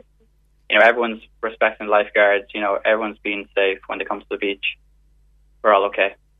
Wasn't that story out of Galway amazing, the 2 girls on the paddleboards? Yeah, I can't believe that. I hear stories from years ago that they stayed the night and survived in the wilderness, that kind of thing. And then this kind of water, I can't believe they didn't get hypothermia or anything like that. They're really good girls. Well done to them. Yeah, but it does show the dangers, doesn't it, of the sea? Yeah, and it can happen in a second. The water is really unexpected. I was working one day and to me it looked fine, but we were watching children swim in the water and we just have to get them at a safer depth, anything that can happen in a second. That's why those inflatable, those lilos, I'm assuming you're dead against those, are you, at the sea? Yeah, anyone who comes to the beach, we advise them not to go in inflatables because it might look fine, it might look like it's a happy day to go on in your inflatable, but you could be swept out. Yeah. And, if you see one person going with the inflatable, it'll just encourage others. Yeah. And you get swept out so quickly, as you said, it can be almost in the blink of an eye. And you're heading back to school at the end of next month. You've been out of school now since mid-March. How are you feeling about going back? I like the break, but sure, we have to go back. I have to get my head down, and I'll hopefully it'll be a good year. I'm looking forward to go back. You're going into Leaving Cert year, and I have a huge sense of sympathy for your Leaving Cert class because you've missed out on this chunk of 5th year, so you've got a really tough year next year to make up for the lost time as well. Yeah, I'm not sure. We might have more school tests. Bit maybe young people. They're going to have to not meet up with their friends a bit more or go out that much and really stick to school since we missed out about 3 months of school. Yeah. So it's going to be a really big challenging just always be in school and the regulations that will be in school too. So we'll have to keep happy, keep open-minded and encourage everyone in school all the way. Well done. Well done. And what have you plans? What are your plans for after school, for after Leaving Cert? I'm hoping to do nursing and then after that medicine. Oh, wow, you'd make a fine, I was about to say you make a fine nurse, but you'll make a fine doctor as well, I can tell you that. You're a credit to your family, Conal. Can we wish you the best of luck? You're heading out today, 3:30, is it? Yeah, 3:30. Okay, and will there be some socially distant people down there to cheer you on? Yeah, definitely. I'll have some family members down there. We'll all be social distancing, all right. Good. We wish you luck with it. Well done, Conal, and enjoy it as well as much as you can. Enjoy a swim like that. But listen, thanks a million for joining us on the programme. Thank you so much. Good morning to you. Bye-bye. Bye-bye. That is Conal Boyle from Courtmac heading off on that swim for Mental Health Ireland. It really is incredible what he's doing. He'd hoped to raise €1,000 and he's gone well over on that on 1,500. We wish him well with the swim. 1850 333 103. This is Cork Today. Cork Today with Patricia Messenger on C103. Cork's greatest hits, C103. And I forgot when I was chatting with Conal Boyle in the last hour, who is embarking at 3 o'clock this afternoon, hoping to swim from Courtmacsherry to Harbourview, and doing it as a fundraiser for Mental Health Ireland. And I was praising him for what he was doing and the fact that he was fundraising for Mental Health Ireland. I forgot to say, if people would like to donate, he's doing it through his Facebook page, and it's Conal's Swim, CONALL. Conal's Swim is a Facebook page. His goal was €1,000 for Mental Health Ireland and has already gone to 1,500, which is terrific. The future is very safe when we've got young people like that who are so socially aware of others and the need for a group like Mental Health Ireland to get support. We wish Conal good luck with his swim today.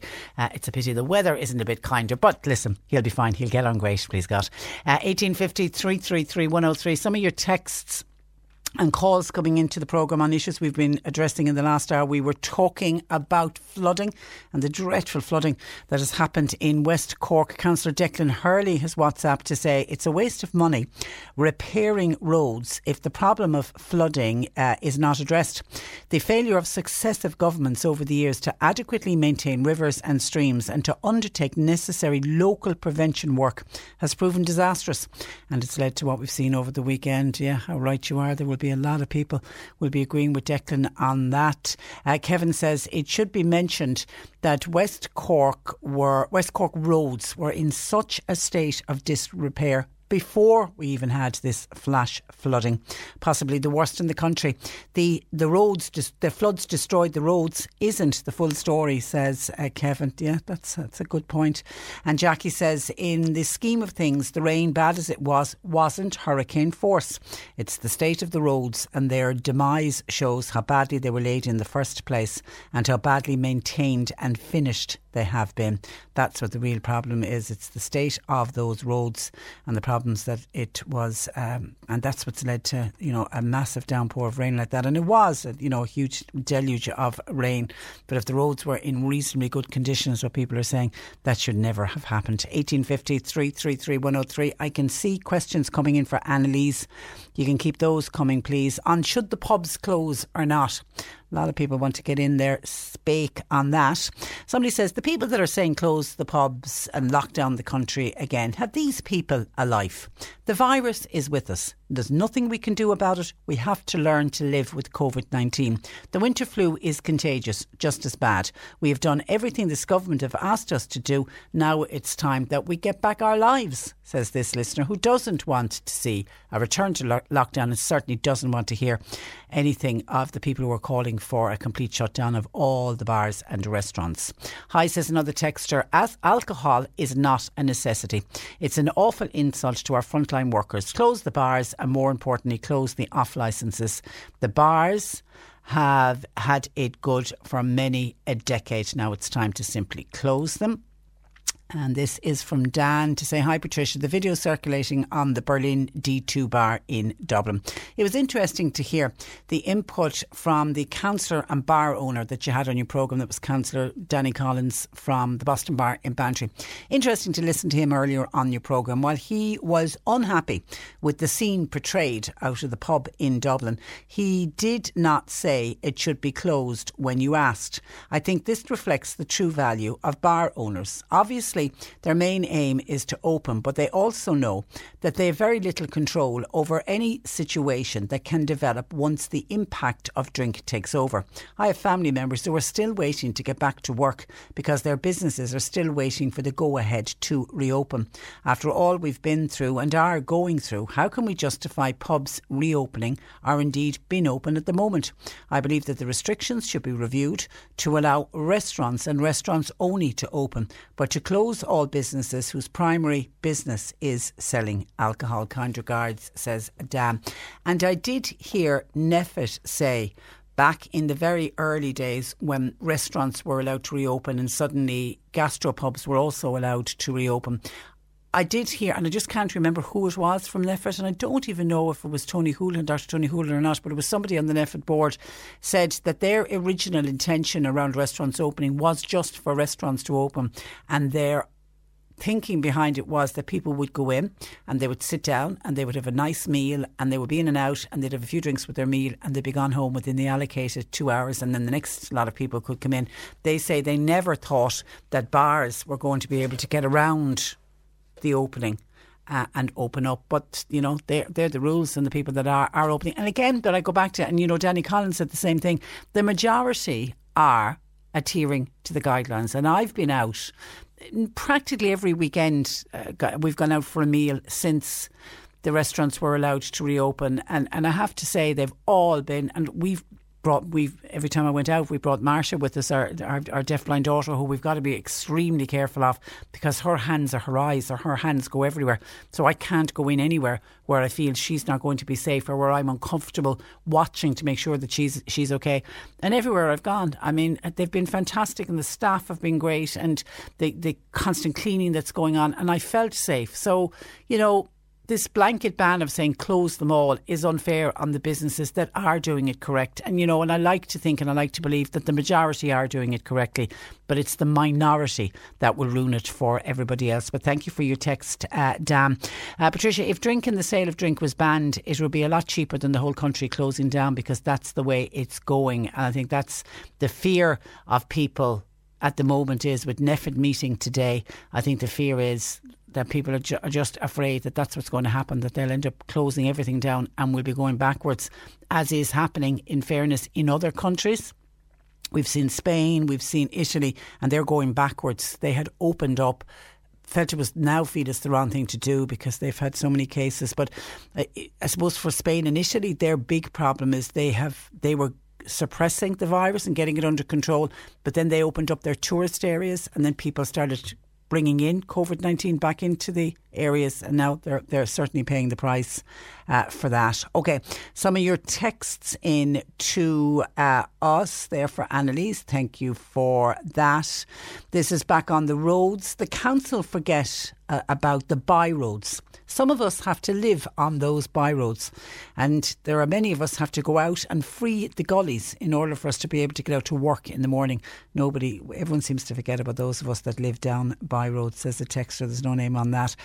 Tim says the 200 new infection figure that came out on Saturday, was it Saturday, Friday or Saturday? 83 of them, or 41%, were from Kildare. A smaller figure were from Laois, and none of them were from Offaly. The following day there was 23 new cases in Kildare, 106 in 2 days in a rural county apart from the commuter belt. If so many are living in County Kildare and working in Dublin, maybe Dublin and Kildare should be one unit, as people are contracting the virus in Dublin and then bringing it back to Kildare, although the meat plant was a factor as well, says Tim. And remember when I was talking with Dr. Nick earlier, and a listener rang in and was nervous about going to the NCT centre, and I thought Dr. Nick did really well to allay that gentleman's fears. He's got an underlying health condition and he lives at home with somebody who's quite medically vulnerable and just terrified, needs to get the car NCT'd, but terrified. And I thought Nick gave absolutely great advice. Well, Eddie in Ovens has been on to say he had to go to the NCT centre, and it was the Blarney NCT centre. I don't know where the other listener will be going to get their car NCT'd, but I'm assuming all of the NCT centres are the same. Eddie, very impressed with the way it was run.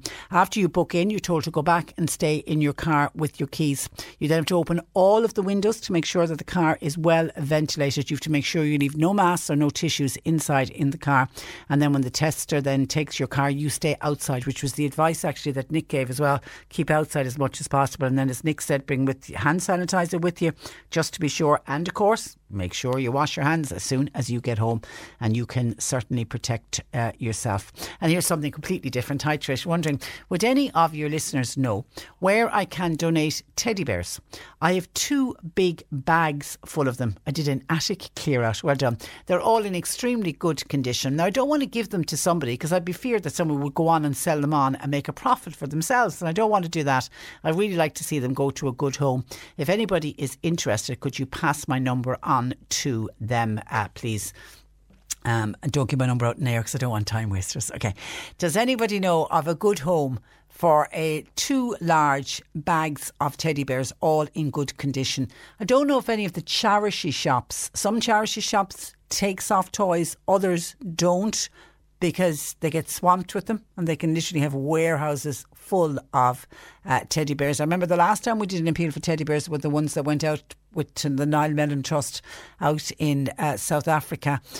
But I don't know if anybody is collecting teddy bears at the moment, so we'll put a shout out. Does anybody know of what this listener can do with 2 large bags? I'm in my mind seeing 2 big black sacks, big black plastic bags full of perfect condition. Teddy bears are always in perfect condition. We seem to get them as presents and they don't get that much use and they end up in as good as the day that they were bought. If anybody has any suggestion as to what our listener can do, or if anybody wants them and we can exchange numbers, can you give John Paul a call, or Sadie, 1850 333 103, or if you want to send me in a text, you can to 0862 103 103, and they're the same number, same text number. If you have a question for Annalise, our nutrition therapist, get it into us, please. The C103 Cork Diary with Cork County Council, supporting businesses, supporting communities, serving Cork. Visit corkcoco.ie.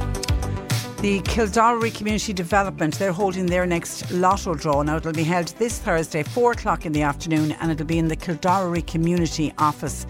Tickets are on sale in local outlets. The Ladies Club and St Mary's GAA, they're going to host a drive-in bingo in the car park of St Mary's Club grounds in Enniskeane. It's going to happen on Friday, 7 o'clock start. Books available in Scannell's Pharmacy, Ballineen and Enniskeane post offices. And as part of National Heritage Week in Mitchelstown, a free guided family history walking tour will be held next Saturday. It starts from Clongibbon House Hotel, lasts for 2 hours and check-in as 11:45am. To book your place, please call 087 3589734.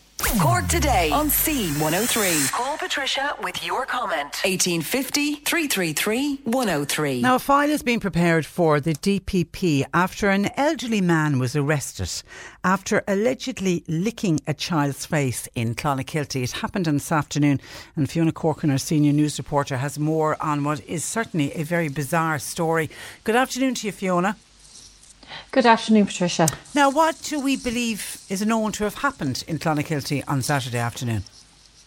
Well, what we understand happened is that a mother and her 9-year-old son were walking along Pierce Street in Clonakilty just before 2 o'clock on Saturday afternoon, and they were approached by an elderly man who was described as being very well dressed.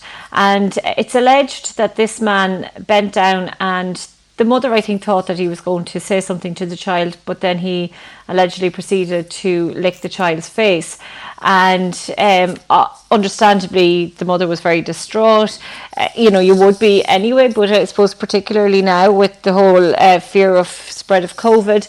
And Gardaí were alerted, and they spoke to a number of people who were at the scene, and they arrested a man in his 70s, and he was brought to Bandon Garda Station for questioning, and he was later released without charge, and a file is being prepared for the DPP.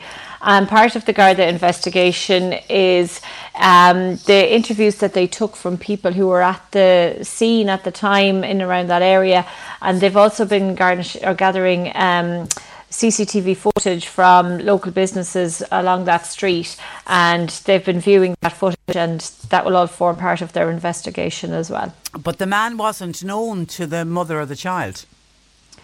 No, we understand he was a complete stranger, and that there had been no conversation between them beforehand, and it wasn't a case that they had stopped to have a chat on the street. It's believed that this man just came up and just in a moment of madness, for want of a better word, did this to this child. Now, obviously, the Gardaí have spoken to the man, and we haven't been given any further information from the Gardaí. They said that given the child's age, and because of the nature of the incident that they wouldn't be able to give out any other details. But we do know that the man was in his 70s, and they haven't said whether he was a local man or a visitor to the town. What we do know is, though, that to this mother and her child, this man was not known. Yes, as I said, I don't think I've ever heard a case that we've been reporting on like this before. But I suppose with all the COVID-19 restrictions and everyone being so careful about bodily fluids, etc., that just adds a new level of fear, doesn't it, for the mother? It does, yeah, particularly when we're all being told to wear masks, because the COVID-19 can spread through, as you said, saliva and different drops that would come from your mouth and nose. So for somebody to lick somebody on the face is a complete no-no at the minute. It would be anyway, but particularly now. So it is a very strange and bizarre incident, and there doesn't seem to be at this stage any known reason as to why this man did it. We haven't been told anything about why he did it, and I don't think he said anything to the mother and the child before or afterwards, which would lead them to understand why he did it. So, it's all part of the Garda investigation, and, the file will be sent to the DPP, and it will be the Director of Public Prosecution's decision then whether or not to bring this case any further. OK, and of course 3 o'clock on a Saturday afternoon in the middle of summer, Clonakilty would have been a busy spot. Yeah, and I understand that after it happened, a number of people who would have been nearby came over to assist the mother and the child, and they contacted Gardaí. Now, the child wasn't injured in any way, but was obviously very bemused by what happened, and the mother was very distraught, and people did come to their aid at the time, and Gardaí responded fairly quickly, I believe, as well. OK. All right, we'll leave it there, Fiona. Thank you for that. And thanks for joining us. That is our senior news reporter, Fiona Corcoran. And as I say, I keep using the word bizarre because I do think it's just the most bizarre case of what happened in Clonakilty on Saturday afternoon. And thank you to a couple of people who've been on to give suggestions to our listener who did a clear out of the attic and has come up with 2 large, big bags of teddy bears that she would like to donate to somebody, to a charity. She wants to send them on to a good home, I suppose, more than anything else. A couple of suggestions coming in regarding the teddies. What about schools that do after school or childcare centres? They could divide them amongst the pods, because that's the big one at the moment, isn't it? Children are not allowed to share toys, particularly in the creche. They have to have the same toys, and I take it it's going to be the same with the primary schools as well. So maybe if they could try a local creche, they might be interested in taking them from you. Sue Ryder, the charity shop Sue Ryder, they certainly take soft toys, says another listener. Hi Patricia, the lady with her 2 bags of teddies, could she give them to Belarus, or could she give them to Team Hope? Team Hope who do the shoebox appeal. To me, they sound too big for the shoebox. If they were small and could fit into a box, they could. But I think, and I know we'll hopefully do an interview on it closer to the time, because usually it's around the October midterm break that we normally do something about Team Hope. Team Hope this year, because we looked into this, somebody last week wanted to know whether they're doing the shoebox appeal this year. They're doing it virtually. They're doing it online. Because of all the social distancing and the sanitising of things, I don't think they're collecting the shoe boxes this year, so I don't know if it will be the same with the teddy bears or not. And a charity, I know for Belarus as well, bringing stuff overseas, there's none of that going on at the moment is the problem. But it's a suggestion, I suppose, if any of those charities wanted to take them and hang on to them until life returns to normal, maybe an overseas charity could take them. And Rebecca says, hi Patricia, Dogs Trust or any dog rescue group usually take teddy bears. Now, I'm wondering when I'm looking at that, for what reason? Is that for the dogs to play with and rip them to shreds? Which I don't think is what our listener, because they're in perfect condition. Now, I could be wrong, but is that what Dogs Trust and a dog rescue will do? And those poor little dogs need comfort, and if you've got a puppy, you know what a puppy will do with a teddy bear. So I don't know if that's quite what the listener wants. But Rebecca also says, could you advertise Cork Nature Network on Facebook. They have great videos this week for National Biodiversity Week. Could you give it a mention, says Rebecca? Glad to do it. So that's the Nature Network. Go onto their Facebook page to take a look at their biodiversity. 1850 333 103. If you've got a question, please, for Annalise. And somebody says the children's shop in Spillers Lane in Clon, they take all size teddies. The children's shop. And it's a charity shop, is it? I'm assuming it is. Okay, thank you for that. That came in by text to 0862 103 103. Okay, let's take a break and let's come back with Annalise Dressel, our nutritional therapist. If you've got a question, now is the time to get it in by phone, by text, by WhatsApp, or email patricia@c103.ie. Cork Today on C103. Text or WhatsApp Patricia with your comment. 0862 103 103. And just a couple of people have contacted us from West Cork. This is to do with the flooding that we mentioned earlier. Kay is in Rosscarbery and she said from Rowley Bridge to Glandore, the road there is in a dreadful condition. Kay says we live on that road. We have to use that road. I'm appealing to the road engineers to sort out this problem, please, as soon as possible. That's Rowley Bridge to Glandore. And Larry in Clonakilty says, I see roads that are not flooded, but mark my words, says Larry, they will be flooded. Why? The gullies are already full of water. Only a matter of time before they flood again, particularly around the South Ring area of Clon and the Ballinglana area. The gullies are full of water, and with more rain forecast, certainly not good news. OK, let's go to the Health Hub Times Square in Ballincollig, where we're joined by Annalise Dressel. Good afternoon to you, Annalise. Good afternoon, Patricia. And you are very welcome. Straight into questions coming in to you for Annalise, please. What can I do about swollen ankles? Is there anything that Annalise can suggest? So that sounds to me mostly like water retention, and actually probably a lot of us suffer from it when it gets this kind of hot and humid as well, Patricia, or very, very hot weather can make your ankles swell. A lot of people as well, they'll notice after they get off a plane, hands and ankles might be very swollen.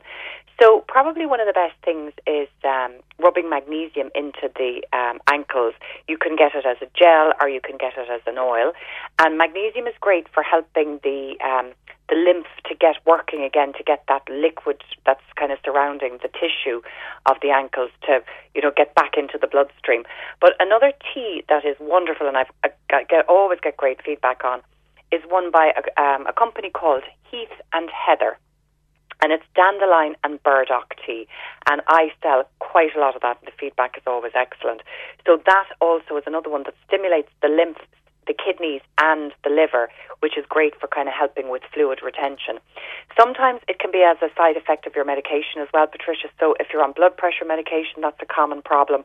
And elevating your feet can help as well. So when you're sitting down to watch a bit of telly in the evening, keep your feet well up. Hi, Annalise. I've taken 2 lots of antibiotics. My stomach is terrible from them. I've also got thrush on my tongue as well. What can I take to get my system back to normal? That's from Liz. Oh my God, Liz, my heart goes out to you. And it's very common as well after an antibiotic, Patricia, because it does kill all the good bacteria as well as the infective bacteria it's trying to kill. So what I would recommend now is a very good quality probiotic. So BioCult is one brand I like very much, and they've got a boosted product that's just out on the market recently, which is a very high strength one. They also do one that is specifically for people who suffer from thrush, and it's called BioCult Candida, Candea. Now you can actually, if you have thrush below, you can actually insert these capsules below, and it's a much quicker result than taking it, because it takes a while for the bacteria to work their way around to the front. And then oral thrush is best dealt with something like the grapefruit seed extract used as a mouthwash. So you could buy that in a health store. It comes under the brand name of Citricidal, Citricidal, Citricidal. And it's the extract of the seeds of grapefruit. So it's very, very bitter. And you can use this as a mouthwash. So I'd put about 10 or 15 drops in with a bit of warm water and just swish it around the mouth for about 5 minutes and spit it out then. And the other thing I'd suggest as well is that you soak your toothbrush in that at night time so that you don't keep reinfecting your mouth with the thrush. So I'd say continue the probiotic for at least a month afterwards. And make a note of what antibiotic you took, because some antibiotics can cause thrush and others don't, I find. And I suppose it's all down to the individual as well. A lot of people take antibiotics and they never get thrush at all. A lot of women actually coming up to menopause will notice that thrush is more frequent. So I think there's times in a woman's life where you're more prone to getting it than others too. Yeah, us poor women. Okay. Hi, Annalise. The Dettol spray, is that good for disinfecting the handles on doors? Or would you suggest anything else? What is best to wipe down things to keep it clean? Also, does Annalise recommend cleaning all the groceries when we bring them home? Yeah, I suppose it's a hard one to kind of answer that now, Patricia, really, because like Dettol, those disinfectants definitely work. And to be very, very sure, using the rubbing alcohol is possibly one of the most effective to kill viruses. A lot of the other ones are antibacterial, but maybe not necessarily antiviral. So I think that if you've got a vulnerable person at home, it's good to clean all of those down. However, it's a lot of work, and also it's a lot of work to have to do it with your vegetables and fruits on the off chance that possibly the packaging has been touched by somebody. What I would really suggest is if you want to be safe and not use any chemicals on your fruit and veg, I'd fill a sink up with some apple cider vinegar, or you could use colloidal silver. So these are safe to take internally. They're not containing any chemicals. They won't affect your gut and they won't affect the bacteria in your gut, but they will disinfect, and they are good natural antivirals and antibacterials. They're not 100% effective, but it is a safer way of disinfecting your fruit and veg. And then if you're very worried, you could wipe down packaging with the rubbing alcohol before you take things out of packages. But I mean, I think, again, that's not necessary for everybody, Patricia. I think it's only if you've got someone very vulnerable. And the advice has always been, because that at the start of it, they said, every package that comes into the house has to be washed. And then the experts came out and said, no, it doesn't. What they do recommend is when you get home, first thing you do is wash your hands. Put your shopping away and wash your hands again. That's the recommendation, yeah. And this is the thing, Patricia, even if you do actually touch a surface with the virus on there, it still needs to be transferred into your respiratory passages or into your mouth. So it has to get into your system. So we're back to the hand washing again and again. It's the safest thing to do, is just keep washing your hands. And it's got the best chance. Even wearing masks, I think, are not as effective as the hand washing. So just make sure you wash them very, very frequently, and use the hot water and soap and wash. You need to wash your hands.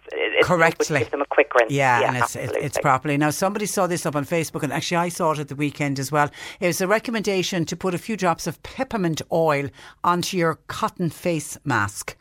Does Annalise think that's a good idea? Look, peppermint oil, again, can be a natural antibacterial and antiviral, but it's not going to give you the kind of protection that you really need.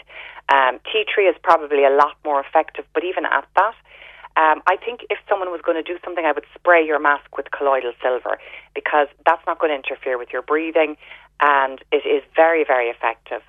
In fact, I use that here because I have to wear so many masks all the time, Patricia, and washing them, and some of them get left here behind in work. So if I feel I just need to throw one on quickly, I'll give it a spray of colloidal silver, and that for me is kind of, disinfecting it as best I can when I'm in an environment where I haven't access to a hot washing machine. Okay, Ballineen listener, hi. I have a problem with phlegm at the moment. It's only in the morning time I wake up. I seem to have a build-up of phlegm. Is there anything I can do to get rid of it? But it only seems to be a big issue in the morning. So, well, I suppose what I'd say there, Patricia, really is that it might be something that'll go away by itself. It doesn't, if it's not causing any distress. Maybe you don't need to worry about it or do anything. Usually for kind of a build-up of phlegm, you use herbs like ivy and thyme to dry up that phlegm. Plantago is another herb as well that's used. It's spelled Plantago, but that's better for kind of mucus trapped in the chest, whereas this is more just mucus, I think, probably in the throat. So sometimes you can get to the bottom of why you've got this mucus and sometimes not. So I'd suggest, if it's a worry, try the ivy and thyme. If that doesn't clear it up, it is possible that maybe it's coming from your stomach at night time, in which case sleep on an elevated bed. So put a couple of books under the top legs of your bed so that the bed is slightly elevated, and maybe sleep on a couple of pillows and see does that solve the problem. Okay, Pat has a teenage boy problem in the house. Question for Annalise. What supplements, or is there anything that you could suggest taking for an over-smelly, sweaty teenage boy? He does shower, but the smell seems to return soon. Could it be hormones? Definitely. Probably hormones, Patricia, and it can be dietary as well. So the liver is a great detoxifier, and if that's not really working effectively, the skin often does detox. And people might notice as well that the smell of their sweat changes depending on what they eat, and for women as well it can change depending on the time of the month. So it's all kind of, tied in with liver support as well. So in this case, I think that, like if it's a teenager now, so I'm saying this with a bit of tongue-in-cheek because they can be very fussy about their food, but taking a green juice to support the liver and kind of cleanse out the blood would be very good. And that would be things like lemon juice, cucumber, throw in a load of spinach leaves, and then a couple of apples can sweeten it up and make it taste very nice. And that would be very good for sort of kind of just a great cleanse and support. If you wanted to take a supplement for the liver, there's lots of ones that you can get in a health shop. You're looking for something like the dandelion, burdock, those ones. Actually, that tea I was mentioning for the water retention would work as well. These support the pathways in the liver that are very important for detoxifying old hormones. Anything with sulfur in it, like dandelion, onions, garlic, these all work very well to support those pathways and get rid of all hormones, and that can help as well a bit. It might be a bit of trial and error, and it's just unfortunate, but just keep washing clothes. Yeah. Sheila, hi, I'm on L-thyroxine for an underactive thyroid gland. Could Annalise tell me what is the correct blood test reading for thyroid to be normal, says Sheila. Do you know, I don't know the answer to that question now, and I probably should, Patricia, but they normally give it on the blood test result. They normally give the range, so I read it off from that. But one thing I would say is that sometimes your TSH can be within range. What they measure in your blood test is they measure TSH mainly, which is your thyroid stimulating hormone. And if that's high, it's a sign that your thyroid isn't working, so your body's trying to stimulate it more by making more of the hormone. That can be a sign that you've got an underactive thyroid. They also might measure the T4 in your blood, and that's the hormone that your thyroid, you're taking in terms of your L-thyroxine. But what they don't often measure is your T3, and that's your active hormone. And that's the one really that gives you, all of the benefits of the thyroid, which is revving up your metabolism, keeping you warm, keeping your cells, energy pathways ticking over properly. So a lot of people, may not be efficient at converting the thyroid hormone into the T4 into that T3. So taking a supplement with selenium can help, or eating Brazil nuts, which are very high in selenium, can help. It's hard for us to get selenium in our food, and that is key for the conversion to the active form. So maybe try the selenium and see if you're on L-thyroxine and you don't feel it's benefiting you, try that to see if you can get the conversion working efficiently, and that might just be the kickstart you need. Is it my imagination, or are more and more people being diagnosed with underactive thyroids than ever before, or has it always been the case? No, I actually don't know, Patricia, but I do notice from coming into the shop, there is a particular area just outside Ballincollig here where I find there's a lot of people with low thyroid. And I often wonder about water because, fluoride, we fluoridate our water here in Ireland, and the fluoride actually will bind on to the thyroglobulin, which is the protein used to make your thyroid hormone, and it means that iodine cannot bind on. So sometimes water that has been highly fluoridated may prevent people from actually making their thyroid hormone effectively for that reason. Also, iodine deficiency is another cause of thyroid problems. And there are pockets in the world where iodine is very, very poor in the soil. And certainly the way that we farm nowadays, where there's a lot of intensive farming on soil, and they're using fertilizers that are very high maybe in nitrogen and not, using organic matter, which would be naturally high. Like seaweed, which is why seaweed grown carrots and potatoes are always so delicious and so nutritious, would be full of iodine. So if you feel that you might be deficient in iodine, don't take the iodine itself, take kelp. So kelp is a seaweed, it will be naturally high in iodine, but because it's coming in this kelp food form, you're not in the danger of overdosing and causing an imbalance. Ger says, hi, could Annalise tell me what's the normal blood sugar levels for a 63-year-old woman? So I think fasting blood sugar levels when you get tested should be at sometimes it comes back at 6 and under. But I think nutritionally speaking, we would like to see fasting blood sugars under 5. So if your blood sugars are over that, that's a sign that your cells are not listening to the signals of insulin and taking the sugar out of the blood and putting it into the cells where it's needed.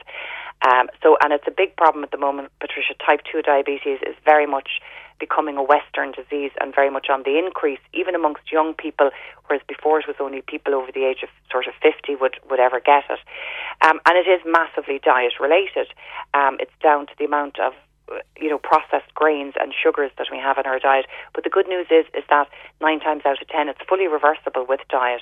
So you can get back to being, to having healthy blood sugars with a good diet. And certain supplements will help as well. So there's a supplement called berberine, which is very good to help improve cells' sensitivity to insulin. There's another one they use a lot in India called bitter melon, but it's quite hard to get your hands on here in Ireland.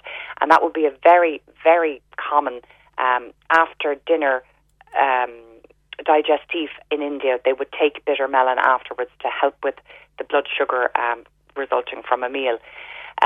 Cinnamon is another lovely one as well. So that's very high in chromium, which is important for cell sensitivity to insulin. So you could put cinnamon onto your breakfast cereal, your porridge in the morning, or if you can't stand the taste of it, you could always take a chromium supplement as well. When we're talking about teenagers, the listener says I have a 13-year-old and a 16-year-old. Boys won't eat vegetables. What can I do to replace them? Yeah, so it really is probably one of the most important components of the diet, but definitely during the teenage years, you can't force feed them. So ways around it would be to try and hide vegetables a lot in food. So say spaghetti bolognese, Patricia, is a great one because you can hide, you could grate carrot into spaghetti bolognese and other vegetables that they don't notice, like courgette. They wouldn't even notice that in a spaghetti bolognese. You can also sometimes tempt them like with nice dips. So you could cut up carrot sticks, maybe pepper sticks, and those sugar snap peas are very tasty to take as well. And you could give them to them with hummus dips or sour cream dips, which are very good for the good bacteria of your gut as well. So there might be ways of kind of enticing them to do that. And then if you're very worried, I think probably give them a multivitamin supplement. I don't usually recommend multivitamins because I think if you have a healthy diet, you shouldn't need one. But in this case, they're going to be missing out on a huge amount of vitamins and minerals. So get them a good quality multivitamin and just make sure that they take that every day, and they hopefully will grow out of it. Yeah, absolutely. Mary, I'm on a blood pressure tablet and a tablet for my cholesterol. I've now been told I should take an aspirin tablet as well. Is there anything I can take instead of the aspirin? And I don't know why Mary doesn't want to take the aspirin, but it's you can take instead. Yeah, so I think aspirin is normally recommended as a blood thinner, and there's actually lots of medications do come with very bad side effects, but aspirin doesn't have too many bad side effects. For some people, it can damage the lining of their stomach, but they have come up with new aspirins to try and bypass that problem. But if you want a natural alternative, you're looking for natural blood thinners, and they would be things like the omega-3 fish oils are wonderful blood thinners, so much so that if you want to give blood or if you're going in for surgery, you should stop it 2 weeks before, because it really does make your blood flow beautifully thinly. Turmeric is another natural blood thinner. So they probably would be the biggest two in terms of blood thinners. But I think, if you're worried about heart disease, aspirin is probably one of the least worrying drugs and the fewest side effects of any of them to have to take. Okay, and a listener who has been on medication to help her sleep for the last 3 months, they worked well to start with, but now lately not working as well. I'm only getting 4 hours sleep. Any suggestion? So it's the natural remedies for sleep are difficult, Patricia, because the truth is they actually don't make you sleepy. What they really do is they calm down the side of the adrenaline side of your stress system to kind of really make you calm, to put you in a very good mood and a good mode to sleep. So they calm down the busy brain and the busy body. And they would be things like valerian. What else is very good? Melissa is another one, which is also called lemon balm. Some people find magnesium is wonderful to help them sleep at night. Passion flower is another one too that people often take for sleep. So they would be typical remedies. Oh, actually cannabis oil as well, the CBD oil, the cannabis oil without the hallucinatory compound. A lot of my customers now are starting to use that for sleep and they find it wonderful. All of these do the exact same thing. It's all stopping that sort of anxious, busy body, busy brain. And this isn't a natural remedy, but it can help sometimes if people are really going through a bad, can't sleep time, is the drowsy antihistamines can work very well to get you off to sleep. So I don't think they would be good for you long term, but if you're going through a bad patch, they can help as well. And there's nothing worse than not getting a good night's sleep, for sure. OK, listen, we leave it there. Annalise, have a great week, and we'll talk to you next Monday. Thank you for that. That is Annalise Dressel of the Health Hub, Times Square in Ballincollig. And our apologies if we didn't get all of the questions, because we always get swamped with too many questions for Annalise. Hi, Patricia. It would be great if Cork County Council could keep their recycling centres opening times up to date on their website. I went to the Bandon Centre and it was closed today. I did check the website. I travelled from Dunmanway. Many other people were arriving at the gate while I was there and just had to turn around again. Thanking you, says Dorothy. And I know they contacted us earlier today, and I did mention it, that the Bandon Civic Community site is closed for today. It was due to be reopened, and we've been nearly every day, I think, for the last couple of weeks, we've had various civic community sites closed, ones that were due to be open. And I know John Paul looked into it, and it's to do with holiday rosters more than anything. They just don't have the staff. But yeah, maybe Cork County Council, maybe they could allocate somebody to just put a note up on their website, just to let people know you do really need to. I don't know if there's any other way that people could check with Cork County Council, because there's nothing more frustrating than to get in the car, pack up all of your recycling goods, to get there only to discover that the recycling centre is closed. It is a big, big frustration. So I can sense that, Dorothy. Thank you for your text. OK, that's where I have to leave you for today. My thanks to John Paul and to Sadie for taking all of your calls today, and thank you to everybody who sent in text. We had a busy programme. Nick Richards is with you for the afternoon, and we will be back with you tomorrow morning at 10 o'clock. Until then, I'm Patricia Messenger. A very good afternoon to you. Enjoy the rest of your Monday and stay safe. You're listening to Cork Today on replay. Phone and text lines are currently closed. Imagine the softest sheets you've ever felt. Now imagine them getting even softer over time. That's what you'll feel with Boll & Branch's organic cotton sheets. In a recent customer survey, 96% replied that Boll & Branch sheets get softer with every wash. Start getting your best night's sleep in these sheets that get softer and softer for years to come. Try their sheets with a 30-night guarantee. Plus, get 15% off your first order at bollandbranch.com. Code BUTTERY. Exclusions apply. See site for details.